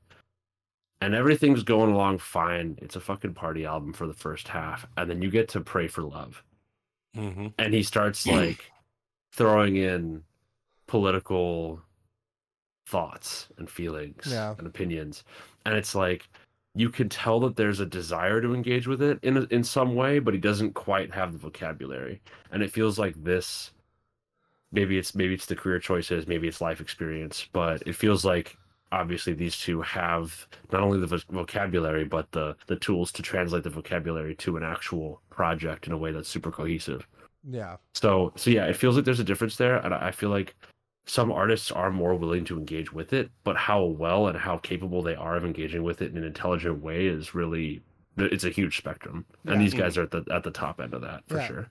And I also think like when you have two guys who have been in the industry for such a long time. Yeah. And like Killer Mike spent most of his time pre-Run the Jewels in the shadow of Outkast. Yeah. LP, Company Flow was huge. I think LP has, in the form of Mac Miller, left like an impression on hip hop. Like I very much think Mac Miller carried his torch, and like he's like the LP who made it to the mainstream. Yeah. But the thing is, they never had that like huge success. So what you have here is you have these two guys who have the hunger of someone who's like 20 and never made it, but the 20 years of experience. Yeah, it's an interesting combination. And it's like, it's a combination that I think, is like serendipitous. It's not something you can really manufacture. Yeah, I think a lot of my excitement around Westside Gunn is very similar.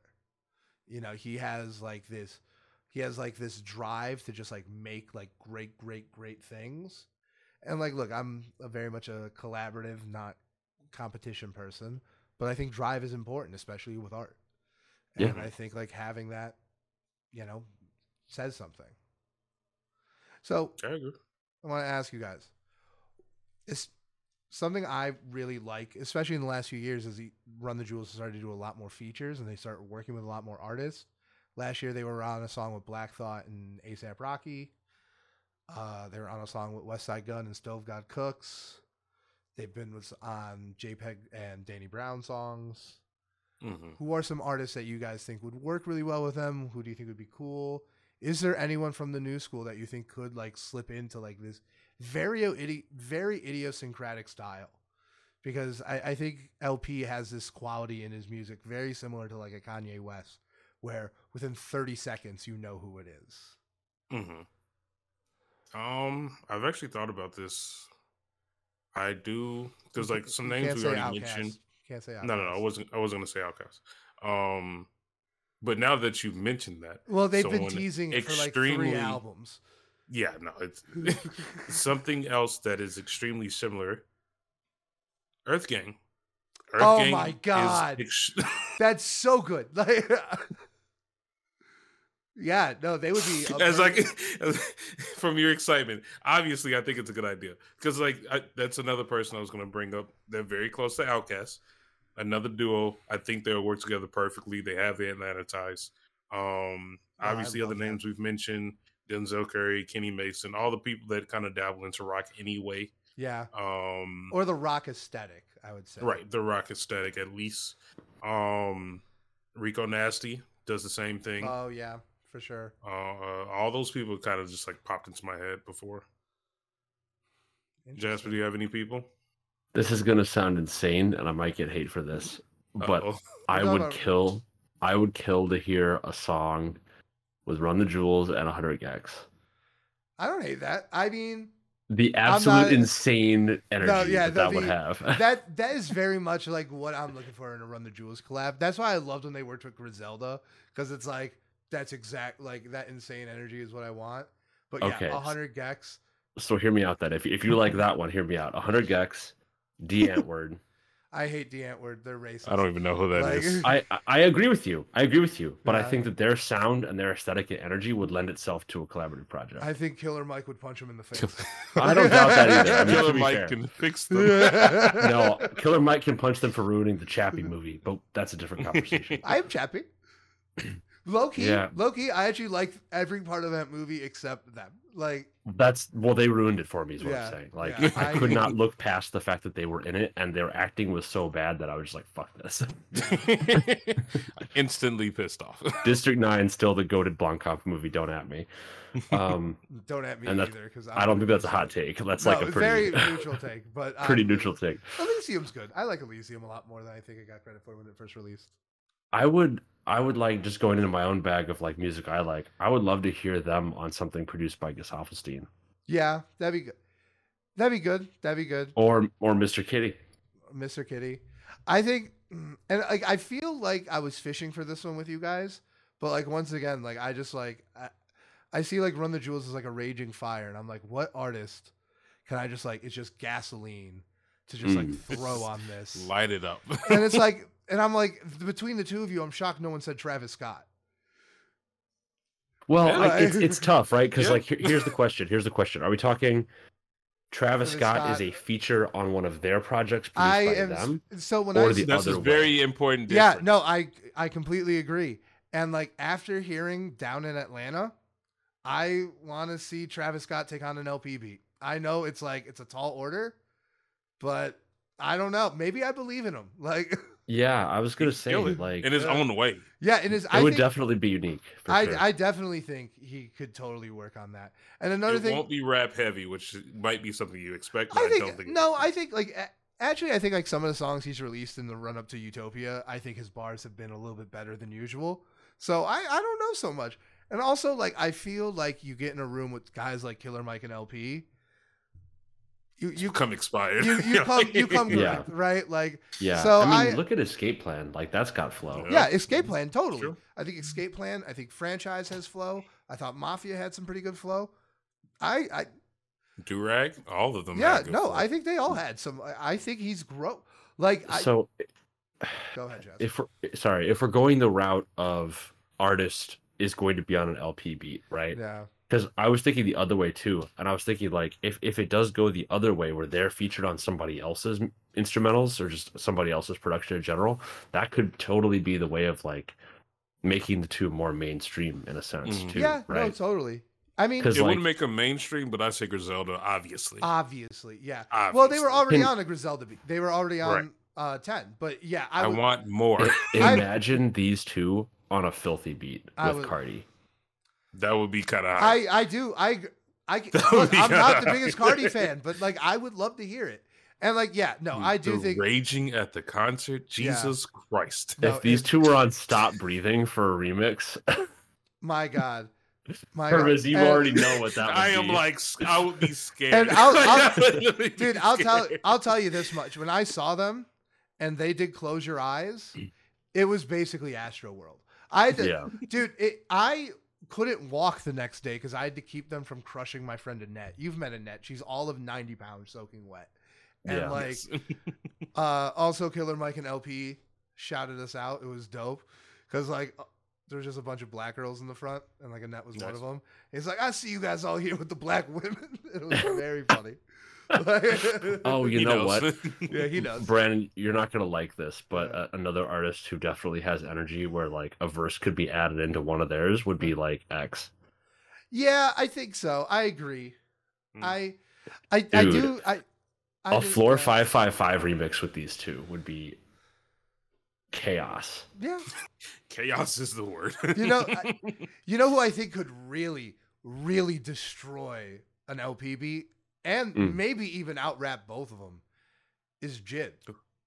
Yeah. Oh, absolutely. Yeah, like Jid. Jid would destroy. And God. I think it's a matter of time until like Denzel Curry shows up on a Run the Jewel track, especially after he gave him a nice little shout out on the last album. That he hasn't. Yeah, I think it's just because proper Run the Jewel songs, ones produced by LP, they're kind of like rare.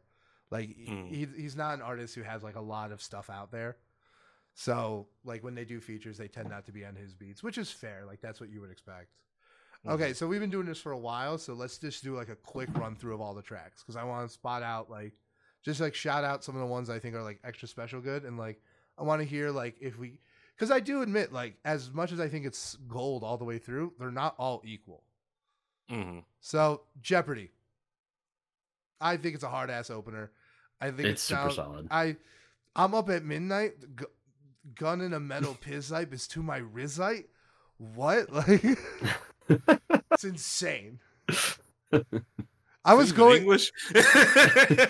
He's speaking Snoop Dogg. 'Twas the nizzle before Chris Mizzle went all through the hizzle.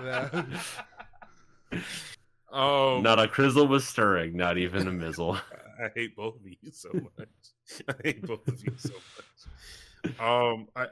I do like the first track, but it takes a second to get started. But like, it does, I feel like if you listen to it, like you get used to it. It's the ramp up. Like this, yeah. For all the high energy it has, it does ramp up to that very much with Jeopardy. I think. Oh My Darling, Don't Cry just sounds like the craziest. Like, it's so erratic that it's like, where is there a groove to rap on?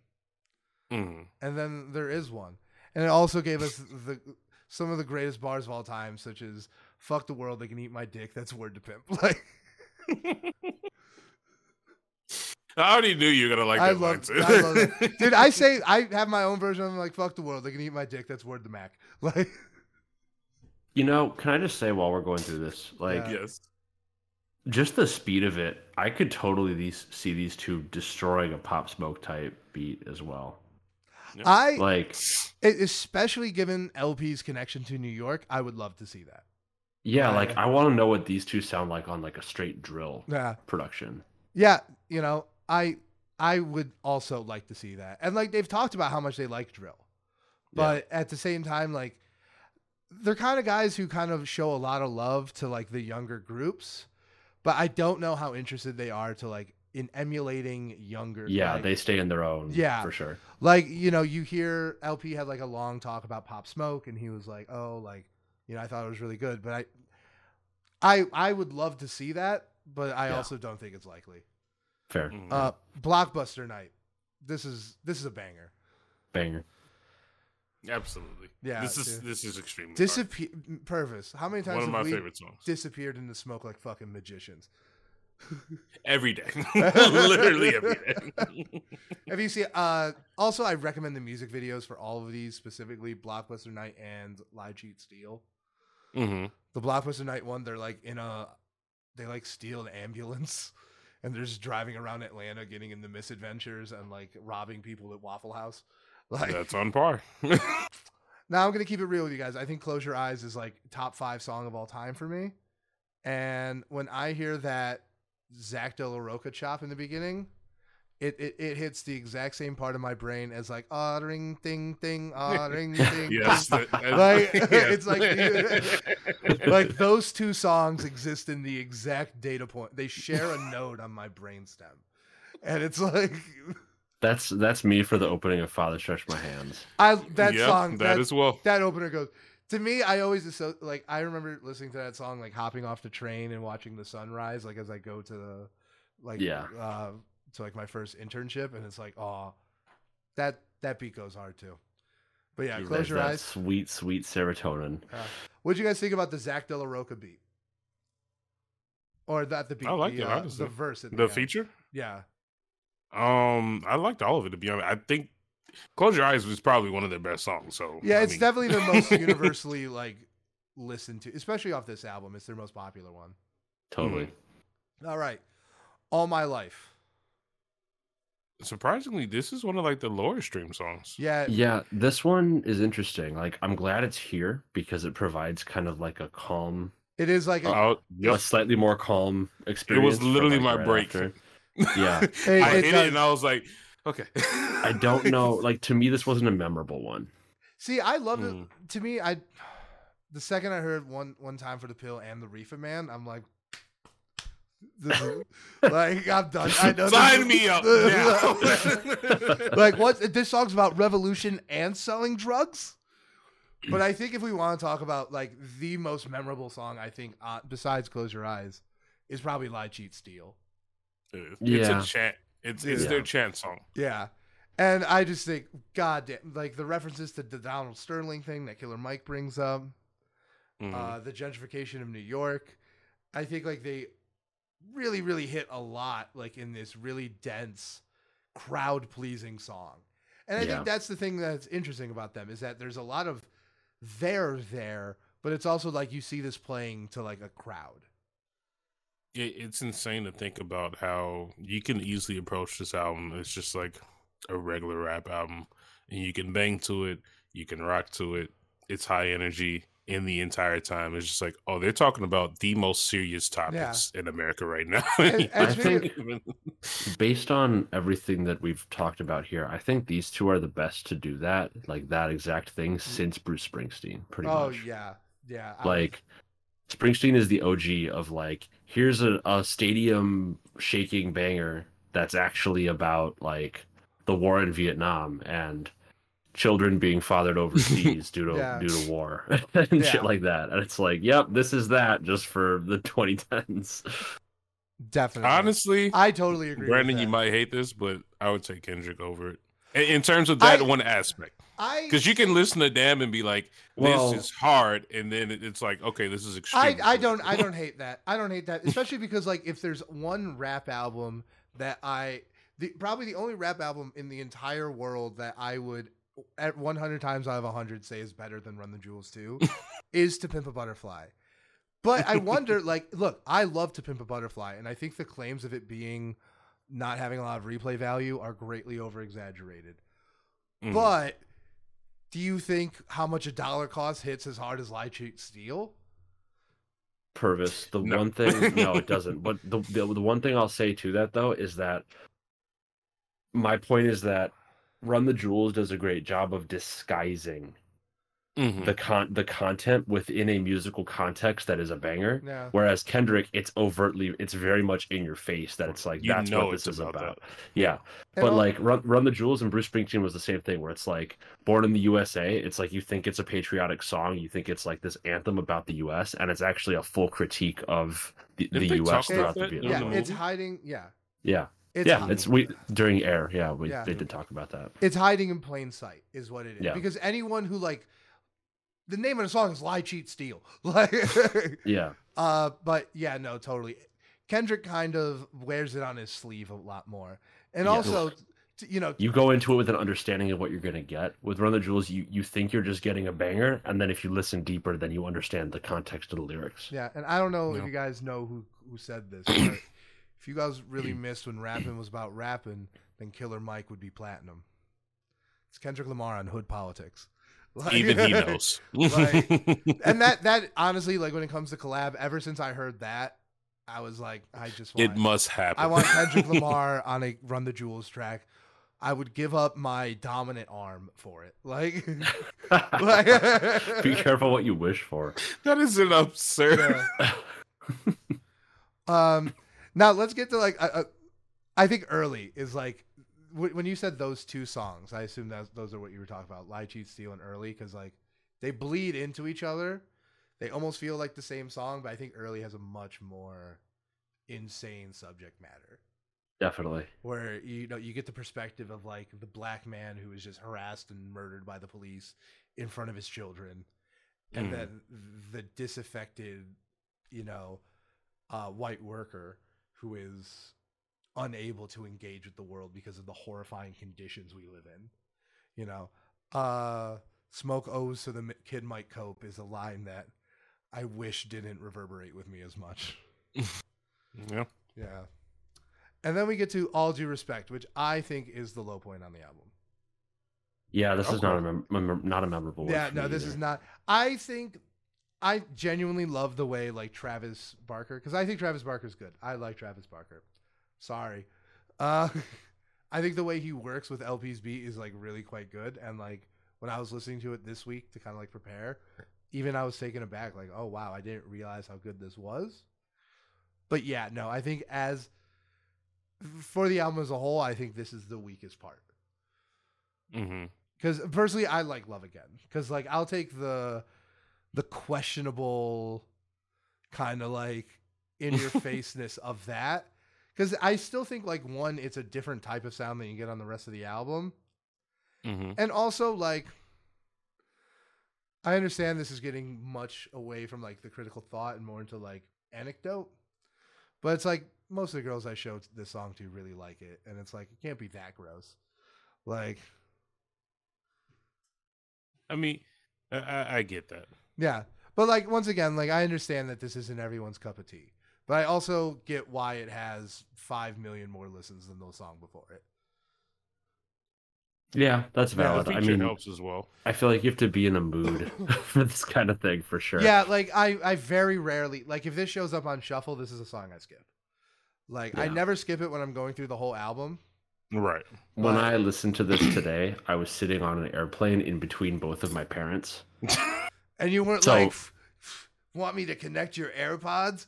There could not have been a less opportune time for me to enjoy a piece of music like this. Gangsta Blues talking about tongues and butts, like. Yeah, I mean, you know, and then there's a range. Okay, but then let's get to Crown, because I think Crown is it's the big slowdown in the album, and I love the messaging of it because it talks about the metaphorical obvious meaning of like the crown of like, you know, dignity or what have you from Killer Mike's section up front. But then when LP's verse comes in, it becomes about government authority, and the crown is like the symbol of the head of state. So I think like the way they were able to tell these two stories that I think both in the song and like in our culture are often seen as like separate, but I think the way they're able to interconnect it, I think is like genius. You know, definitely a high point. Yeah, we don't see the plight of like the person who's like pressured into going into the military and like a poor young black woman as like the same plight. But I think this song does a good job of examining like why they might be. And then Angel Dust, I just think is like one of the best closers of all time. Got hope for the living, prayers for the dead. That is a bar within itself. That the Pope is a fraud, church is a lie. The Queen is the same damn thing. You should pray to your fake God that she dies. There are so many lines throughout this album where like it brings up religion very, very like quickly. It comes and goes. It doesn't stay for a while, but like it gets the impact, and I was just like, Brandon's probably screaming this right now. I'll be honest, like I think my own personal like religious views can be summed up in a bar off Angel Duster, where it's like I gotta pull up the lyrics. Give me a second. I'm surprised that Theresa May didn't ban these two from the UK. Yeah, I'm shocked. You look at like what happened with Tyler. It's like, really? True.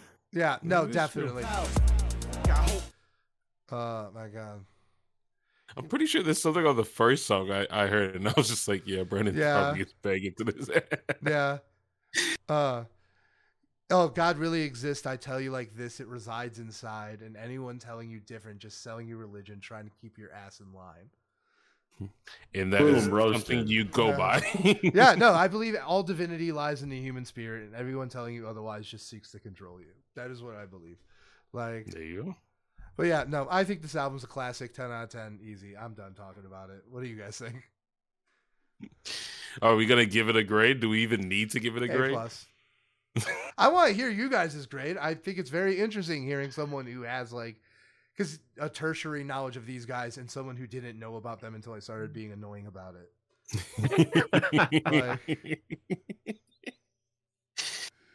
I'll say A-. I think it's, in terms of what it's trying to accomplish, it's an A+. But in terms of like its depth, in terms of like it's like a 9 out of 10. So it's like a A-. Okay.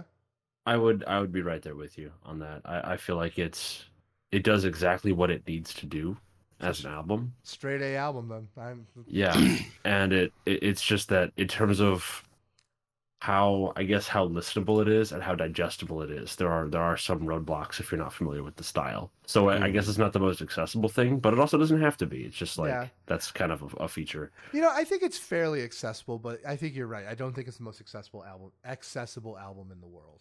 That's definitely true. Yeah. One final point on this, and it's for Jasper specifically. What are your expectations going in? Are you going to listen to Run the Jewels 3 and 4 at any point? Because we probably won't talk about them now until we go to the concert. Yeah, I mean, if we're gonna go to a show, then I want to be caught up, right? I want to enjoy it. I never like going into a show and not knowing the tracks. Yeah. Mm-hmm. So the plan is to listen to them through, and I want to go back to 1. I want to go back to 1, re-listen to 1, then listen to 2 again, 3 and 4, and just go through like the whole thing. Word of advice: I would also listen to Killer Mike's solo album, Rap Music. It's like Run the Jewels 0 because it's produced entirely by LP. Mm-hmm. But it's a Killer Mike solo. Interesting. And I'll have to look into LP's that. only on one song as like a rapper. Gotcha. So, yeah. All right. And I think it's obviously a classic. I think they're in that rut where it's like you kind of have to pick one. I don't think you can give them multiple classics yet. But this is the one I pick. And that's the reason why I picked it for us to cover it for our 1000. Yeah, congratulations, everyone. Thank you, fans. Thank you. We made it. To all the listeners. We're here. Who would have thought? Who would have thought? Who would have thought? A year and some change ago. Who would have thought? Who would have thought that one day we would talk about Run the Jewels too? I think you would have thought. I did. I honestly, I was like, dude, this entire podcast has been a scheme to be like, how do I get Purvis to engage critically with Run the Jewels 2? Even though you have always been like, yo, I remember when Run the Jewels 4 came out, you kept sending me the song with Pharrell, like, this is hard. Yeah. Like, it was hard. Yeah. Also, Jasper, they have a great song where Pharrell and LP tag team a beat, and it is... Fire. Look at all those slave masters posing on your dollar. Banger. Absolute banger. Absolute banger. Yeah. That was, oh my God. We'll eventually do a deep dive into Run the Jewels 4, but that was a moment for us. That was a cleaning up broken glass and listening to Ooh La La was like literally picking up broken glass from the Blue Store on a Sunday morning with the other managers. Yeah, like what a time. Yeah, classic Blue Store moment. Classic Blue riot Store moment. Classic riot moment. Pandora moment. Yeah. Or not Pandora. Pandemic moment. What a time to be alive. What a time to be alive. All right, do we want to do our recommendations? Oh yeah, true. Boys and Germs. Let's do it. I gotta say, I think I have one of the weirdest recommendations we ever have. Oh boy. But I'm gonna save that one for a second. Should I go first? Go for it. Okay, so the song got served to me by the Spotify DJ. It is a early 90s hip-hop song by the Diggable Planets. It's one of the most recognizable beats in hip-hop history, I think. It's the rebirth of Slick, Cool Like That. You hear that trumpet lick. That's good. One time, and I have not stopped listening to this song. This song has been aggressively within my rotation. Aggressively in your rotation. Dun, dun. Dude, do you have any idea how flawlessly it transitions into Hitler Wears Hermes 8? I could imagine. So good. I could imagine. Yeah, that's actually perfect. Yeah. Just from like the couple of seconds I just wanted to listen to right there. All I think of is Street Volume 2. Yeah. I don't know if it's officially on Street Volume 2, but that's what I'm thinking about right now. Yeah. So yeah, that's it. Rebirth of Slick, Cool Like That by Diggable Planets. Right. Jasper, are you ready? Yeah. So my first one is one I touched on earlier in the news section. That's going to be Lazarus by David Bowie. Just heavy, very intense, and I would recommend watch the video to go with it. Okay. Because it's something different, not something you see every day. Very, very unique album it's off of. I've avoided Black Star. I thought it would always just make me so sad. It's so good, though. I understand that it's probably a To Pimp a Butterfly level album, but like I just haven't listened to it yet. Just because. So I would say it's not that. Really? No, it's. I guess it's just so different. It feels. It's probably very intimate. It's intimate, and yet at the same time, there's a lot of space on it. Like there's a lot of. It's not as Bowie in that it's as choreographed as a lot of his other work. It feels much more personal and kind of like organic in a way. Yeah, I also just. This is going to be canceled me by our rock community. I also just I never came up with David Bowie. Like I respect his genius for sure, but like I just don't have an emotional connection to him that I do to like many other bands.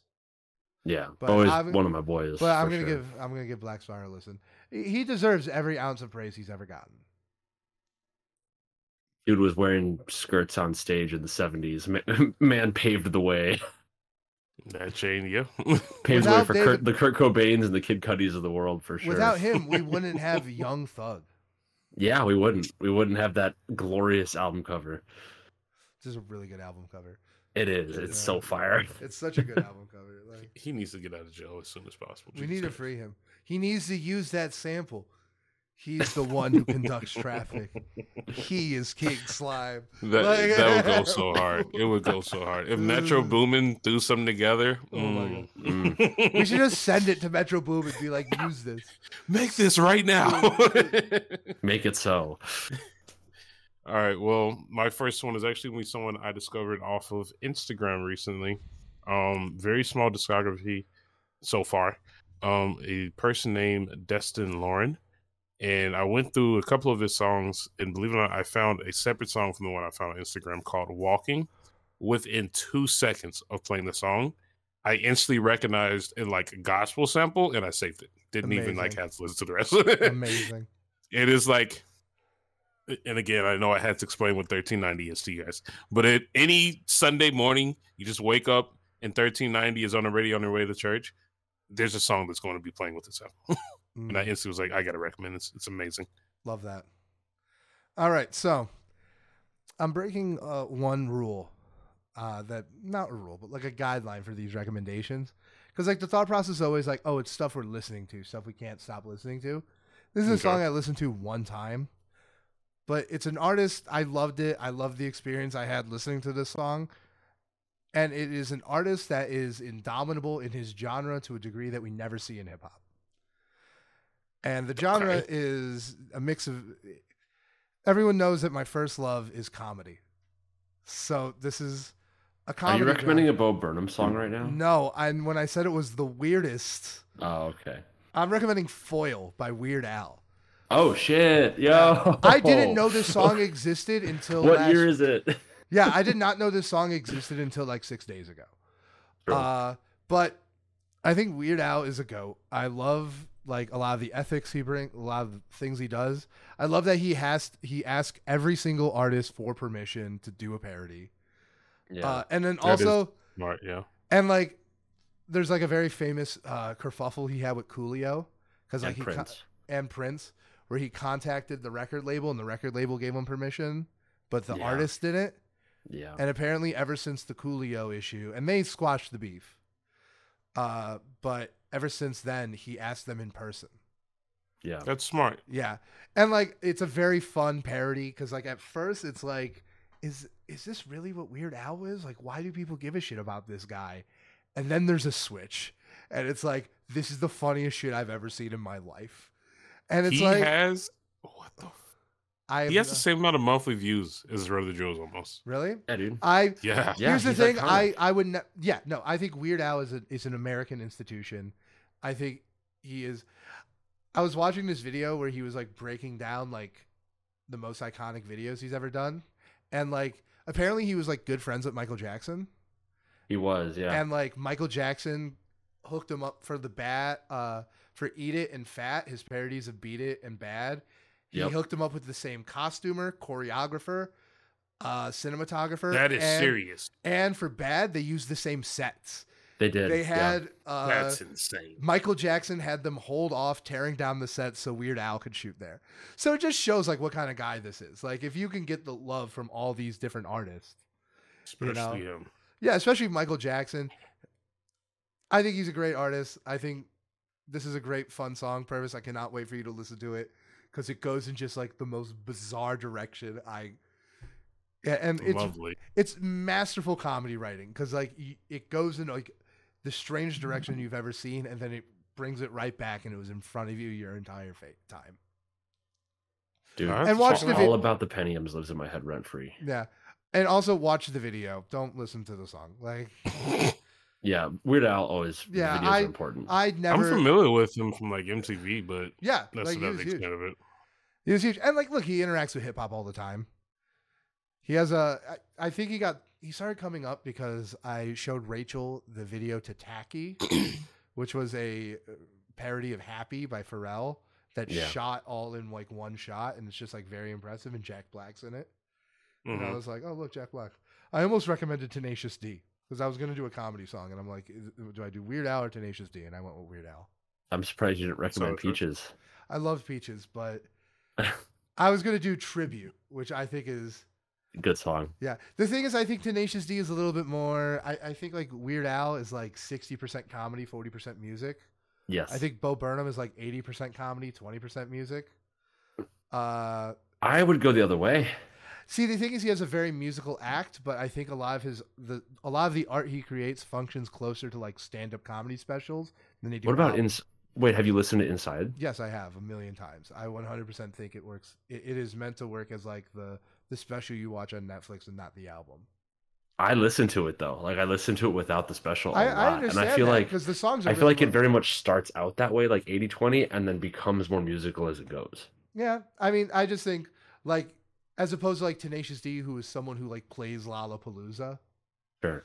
Yeah, like, and then on the other side, you have someone like 2 Chainz, who is just a completely serious artist who is just also hilarious. Yeah, like very funny. Yeah. Which could Weird Al 2 Chainz collab on the way? Oh my god! I would two Al. I would 2 Al. Let's go. I would please no. You would love it, dude. Would listen to it. Key and Peele are in White and Nerdy. The video, it's hilarious. I get that, but still. All right, you guys go on because I did the biggest swing anyone has ever done for a reaction. All right, so my second one is another one off of Ram, just because Ram lives in my head rent free at all times.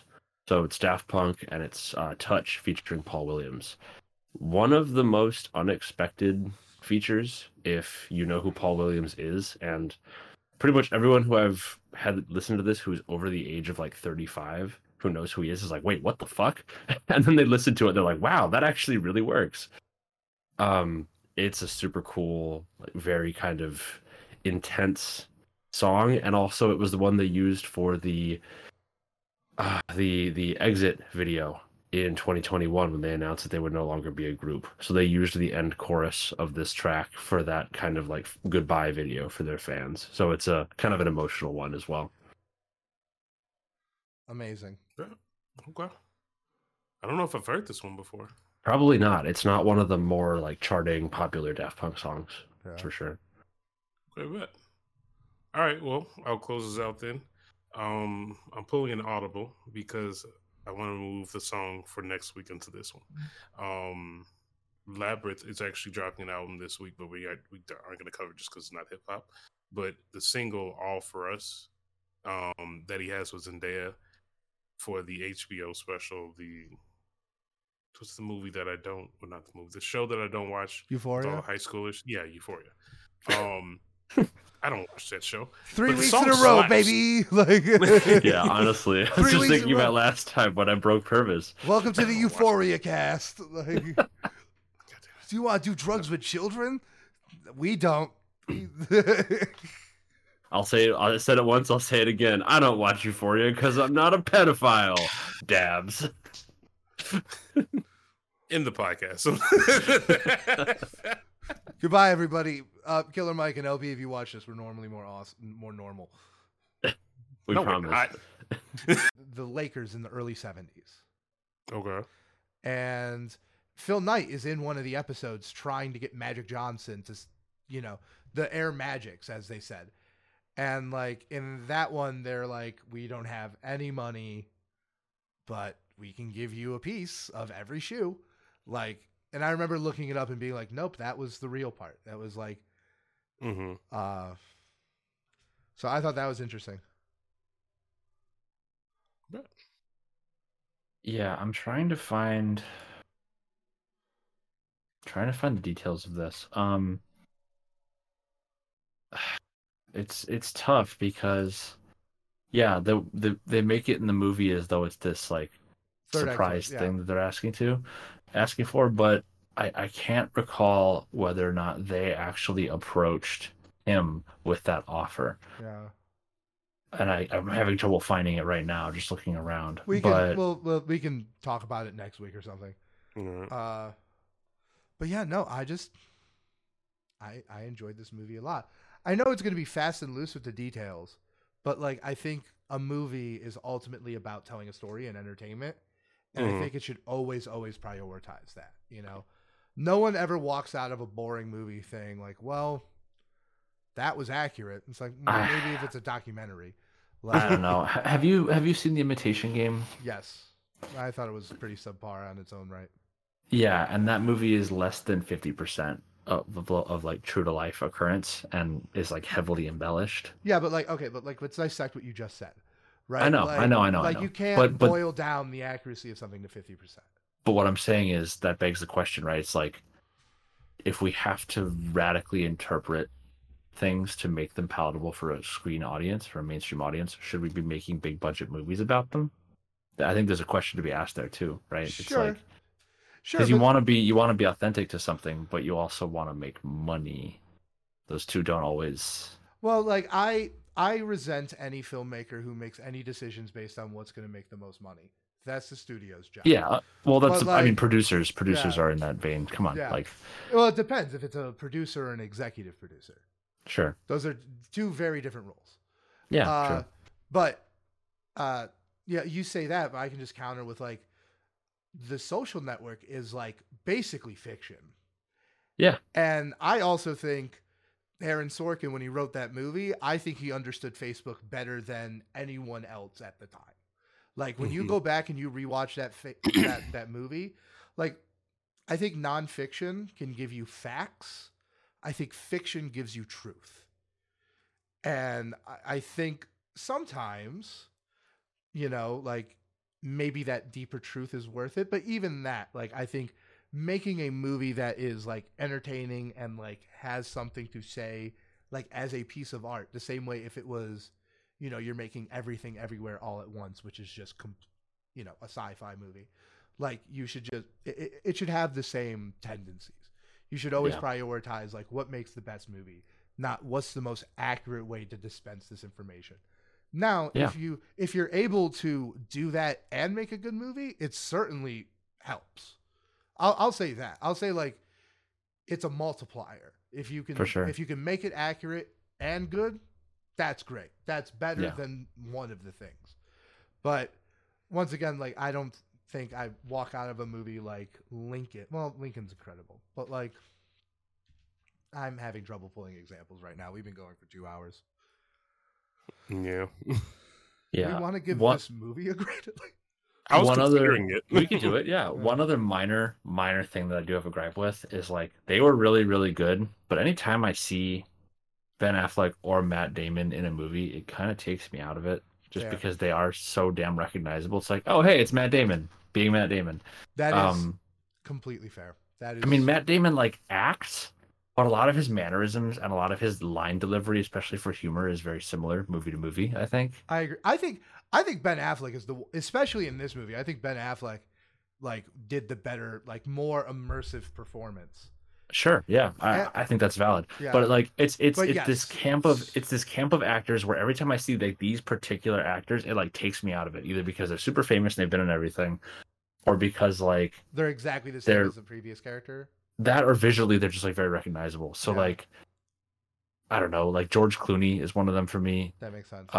Someone who isn't, which I think is a real testament to his ability to actually act, is Brad Pitt. Like Brad Pitt, I can get into a little bit more as far as like him being the character. Brad Pitt's a character actor. Like Brad Pitt's a For pretty sure. boy, but that is a golden take, I say. Yeah, I mess with like Brad Pitt. I can fall into that character rabbit hole for sure. No, Brad Pitt's but then also like a more fantastic recently, actor. Anya Taylor-Joy definitely falls into like it's Anya Taylor-Joy. It's not the character, it's her. Like you know, it's super funny because like I felt that a little bit with Matt Damon in this movie. With Ben Affleck, once again, I'm very biased, but like I was fine with it. The character Ben Affleck also looked a lot like Phil Knight, low-key, with like the hair. Yeah. Like, with the hair, in a sense, yeah. That's like he's what Phil Knight wishes he looked like. But yeah. the actor in this movie where it was like, this is the same person in every movie. It just works in this specific context really Jason well. Bateman. Jason Bateman. And look, I like Jason Bateman a lot. If you haven't seen his the movie Joel Edgerton directed, The Gift, I have not. Oh, Run Don't Walk. It's Joel Edgerton.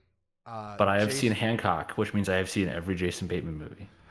The thing about The Gift is like the same way I think like this kind of feels like Jason Bateman doing his Arrested Development character, but it's the only person I know him from. Right, but and like this is him. It's such Again, same character, but it's such a different context that it totally works. Right? Yeah. The Gift goes that direction with horror. Like Jason Bateman is kind of doing the same thing, but he's in such a different movie. It reads completely differently. Interesting. A must watch. One of the most underrated movies of the last 10 years. Nice. Yeah. All right. So do we want to give this movie a grade? I'm giving it an A. I'll say. Yeah. I'll give it an A-, just for the sake of character recognizability and then also some maybe creative liberties with the actual history of events of people who are very much still alive. But, you know, is what it is. Oh, and two other things. One, I liked how they addressed, because there's always been a controversy about those two dudes who came up with the name Air Jordan. Yep. And I like how they kind of just like address that within the text, where it's like these two people arrived at it independently, which is something that happens all the time. Like the Black Sabbath songs Iron Man came out the same year as the first Iron Man comic, and they kind of sound similar. It's kind of dope. But there's no way they would have known about each other, like based on like they were released within 2 weeks of each other in a pre-internet world across an ocean, you know, like, so yeah, that kind of thing is in there. But yeah, I give it an A. I don't give it an A+ because I don't think it's quite there visually, but I think it does. It's not perfect. No, it's not. But one other thing I think was undersold or underrepresented was the importance of Peter Moore. This guy. Who's Peter Moore? The designer? Yeah. That's what I mean. Like I thought the whole movie was going to be like designing the design. Yeah. I think even though it wasn't, and I knew that kind of going in about how it was like the story of Sonny Vaccaro as like a person working for Nike.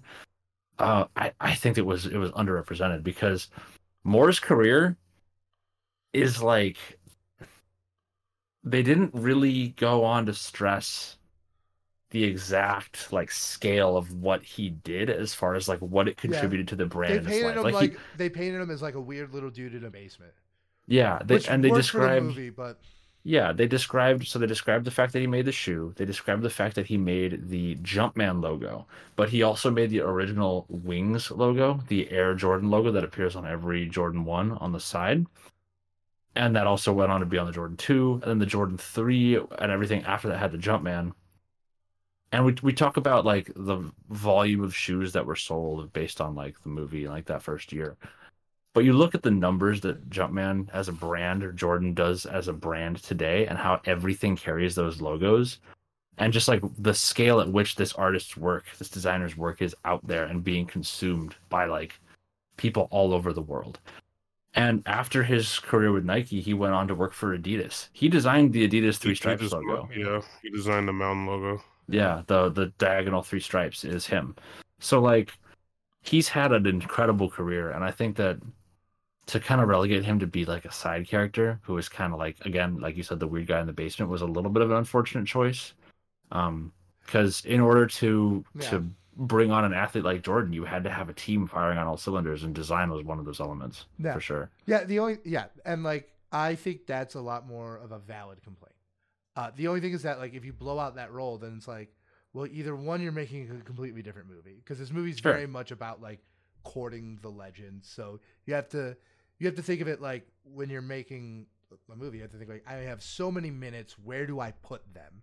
Yeah, And it's like, but the fact that this is a sub 2 hour movie, I think you could make the argument that if you spend an extra 15 on Peter Moore's design process or whatever the hell else they're going to do with it, and that's valid, why right? I think that, and that's why I think it's valid. I think like if you think that could be accomplished in 10, 15 minutes, okay, that's a conversation. That's absolutely a valid point.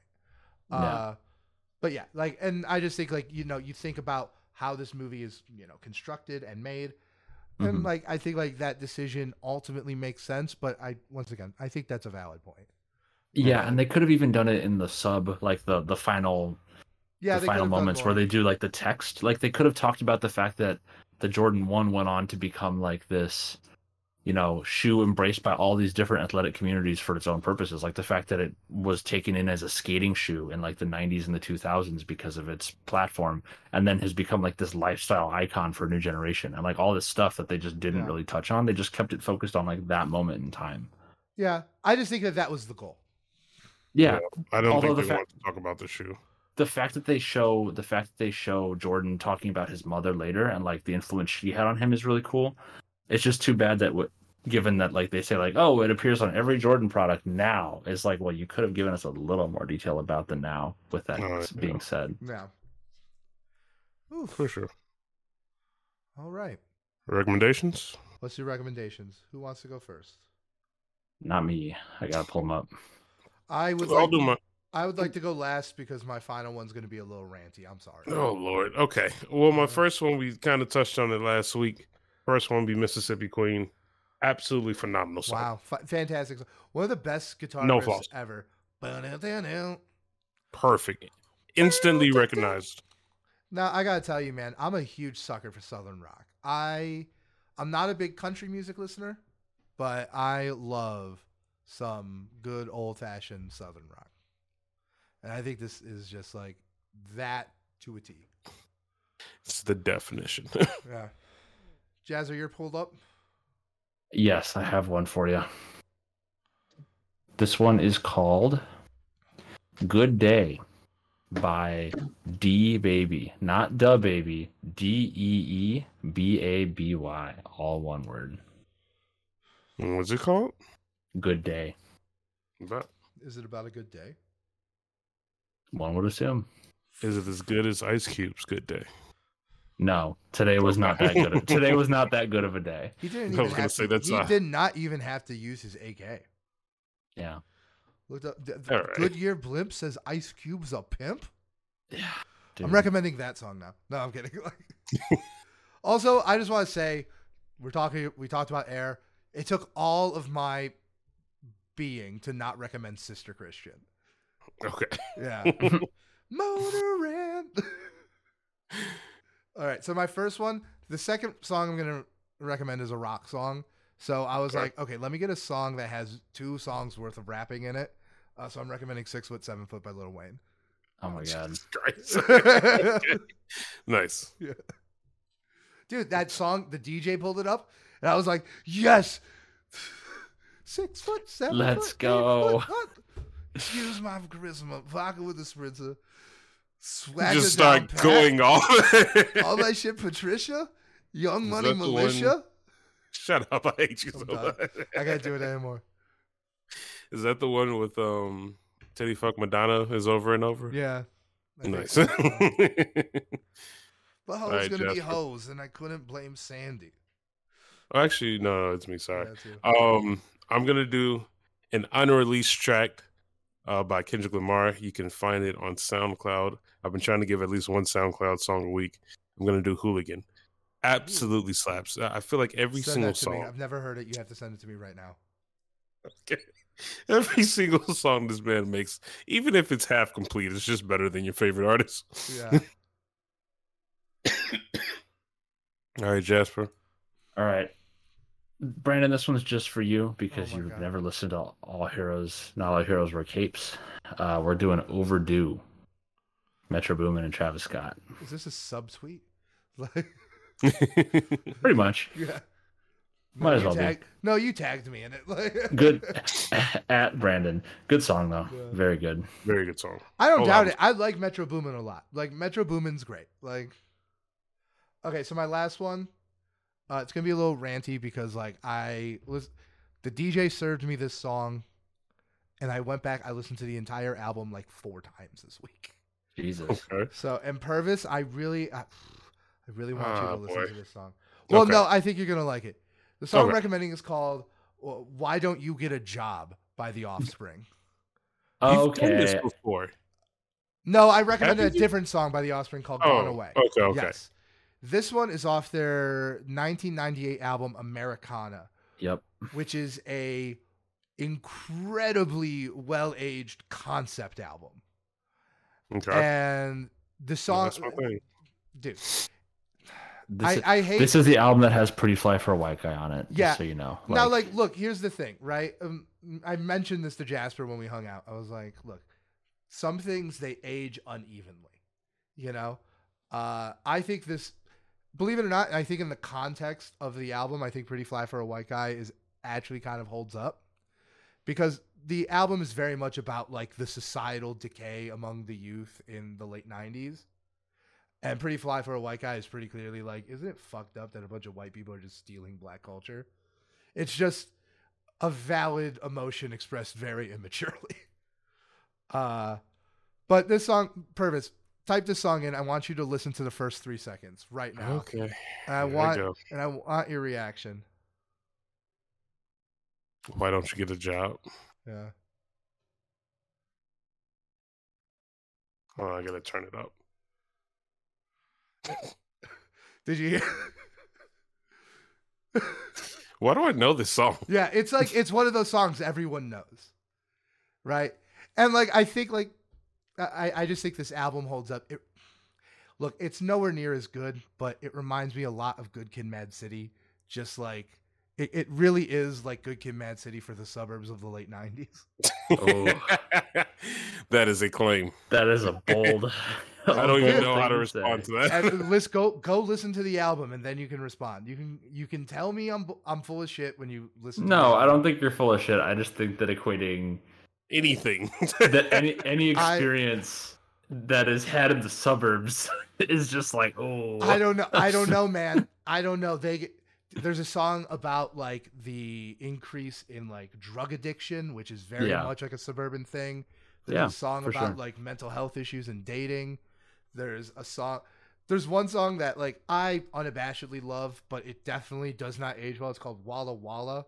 And it's basically about like, it's like being happy that your degenerate friend is going to jail. It's like, no, this is your 4th VCR you stole. You are going to go to jail now. Like, it's time to stop. So like look, I'm not saying it's as good of an album, but in terms of like a up close view and like a very specific perspective on like society and like a very clear concept, it really, really holds up. Purvis, it's 45 minutes. And the other thing is that it's not metal. This is like pop punk. You know, this is closer. Yeah. And I think the title track is one of my favorite punk songs of all time. That's my recommendation. All right, bet. Yeah. Oh, and the best part is like, right when you think "Why Don't You Get a Job" is getting a little misogynistic, they switch up the gender. Like they literally say like, now let's talk about the other friend, and then it's like, my friend has a boyfriend and she hates that dick. Like, and then they just like switch it up. Like, so, and that's the other thing is that like, it's nice listening to an album from the 90s and being like, oh, there's like no slurs in here that are no longer in vogue. Like, it is rare to find. That's a nice feeling. Like, I feel like the early 2000s had that problem a little more than the 90s because I feel like things got edgier going in. I definitely agree because like Nirvana like definitely set a precedent for like that shit is not tolerated, and you can definitely and you don't need it to make good music. No, you definitely don't. Yeah, I feel like the early 2000s really brought in a lot of that shit. There was so much shock value in like Will Smith don't gotta cuss in his raps to sell records. Well, I do, so fuck him and fuck you too. Well, that's exactly like who started it. Like, and like, you don't think Eminem played a huge factor in that? No, he did for sure, but I don't think because so Slim Shady LP was 98, right? And then I don't know exactly which year. I actually thought it was like 95. No, it's not that early. Once again, like if it's 98, that totally is valid. But not Slime Shady LP.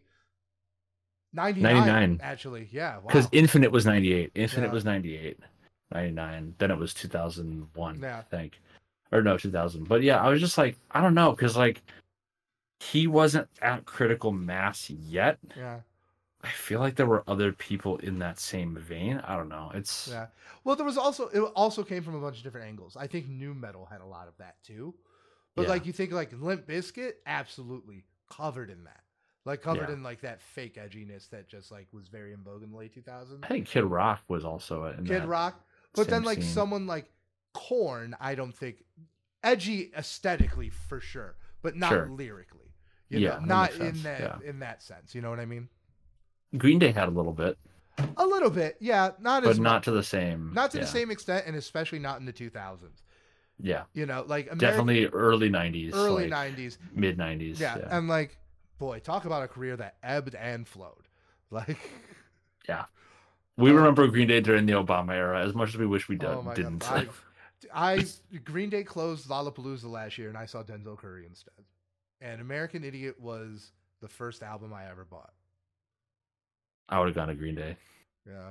No, I'm not gonna lie. I wasn't gonna miss the artist who put out my favorite album of the year to see an That's artist fair. who hadn't put out a good album since George Bush was in office. Hey, I like Revolution Radio. Then I would talk to a. There are dozens of us. I would go to therapy. No, I feel like it's got some solid songs.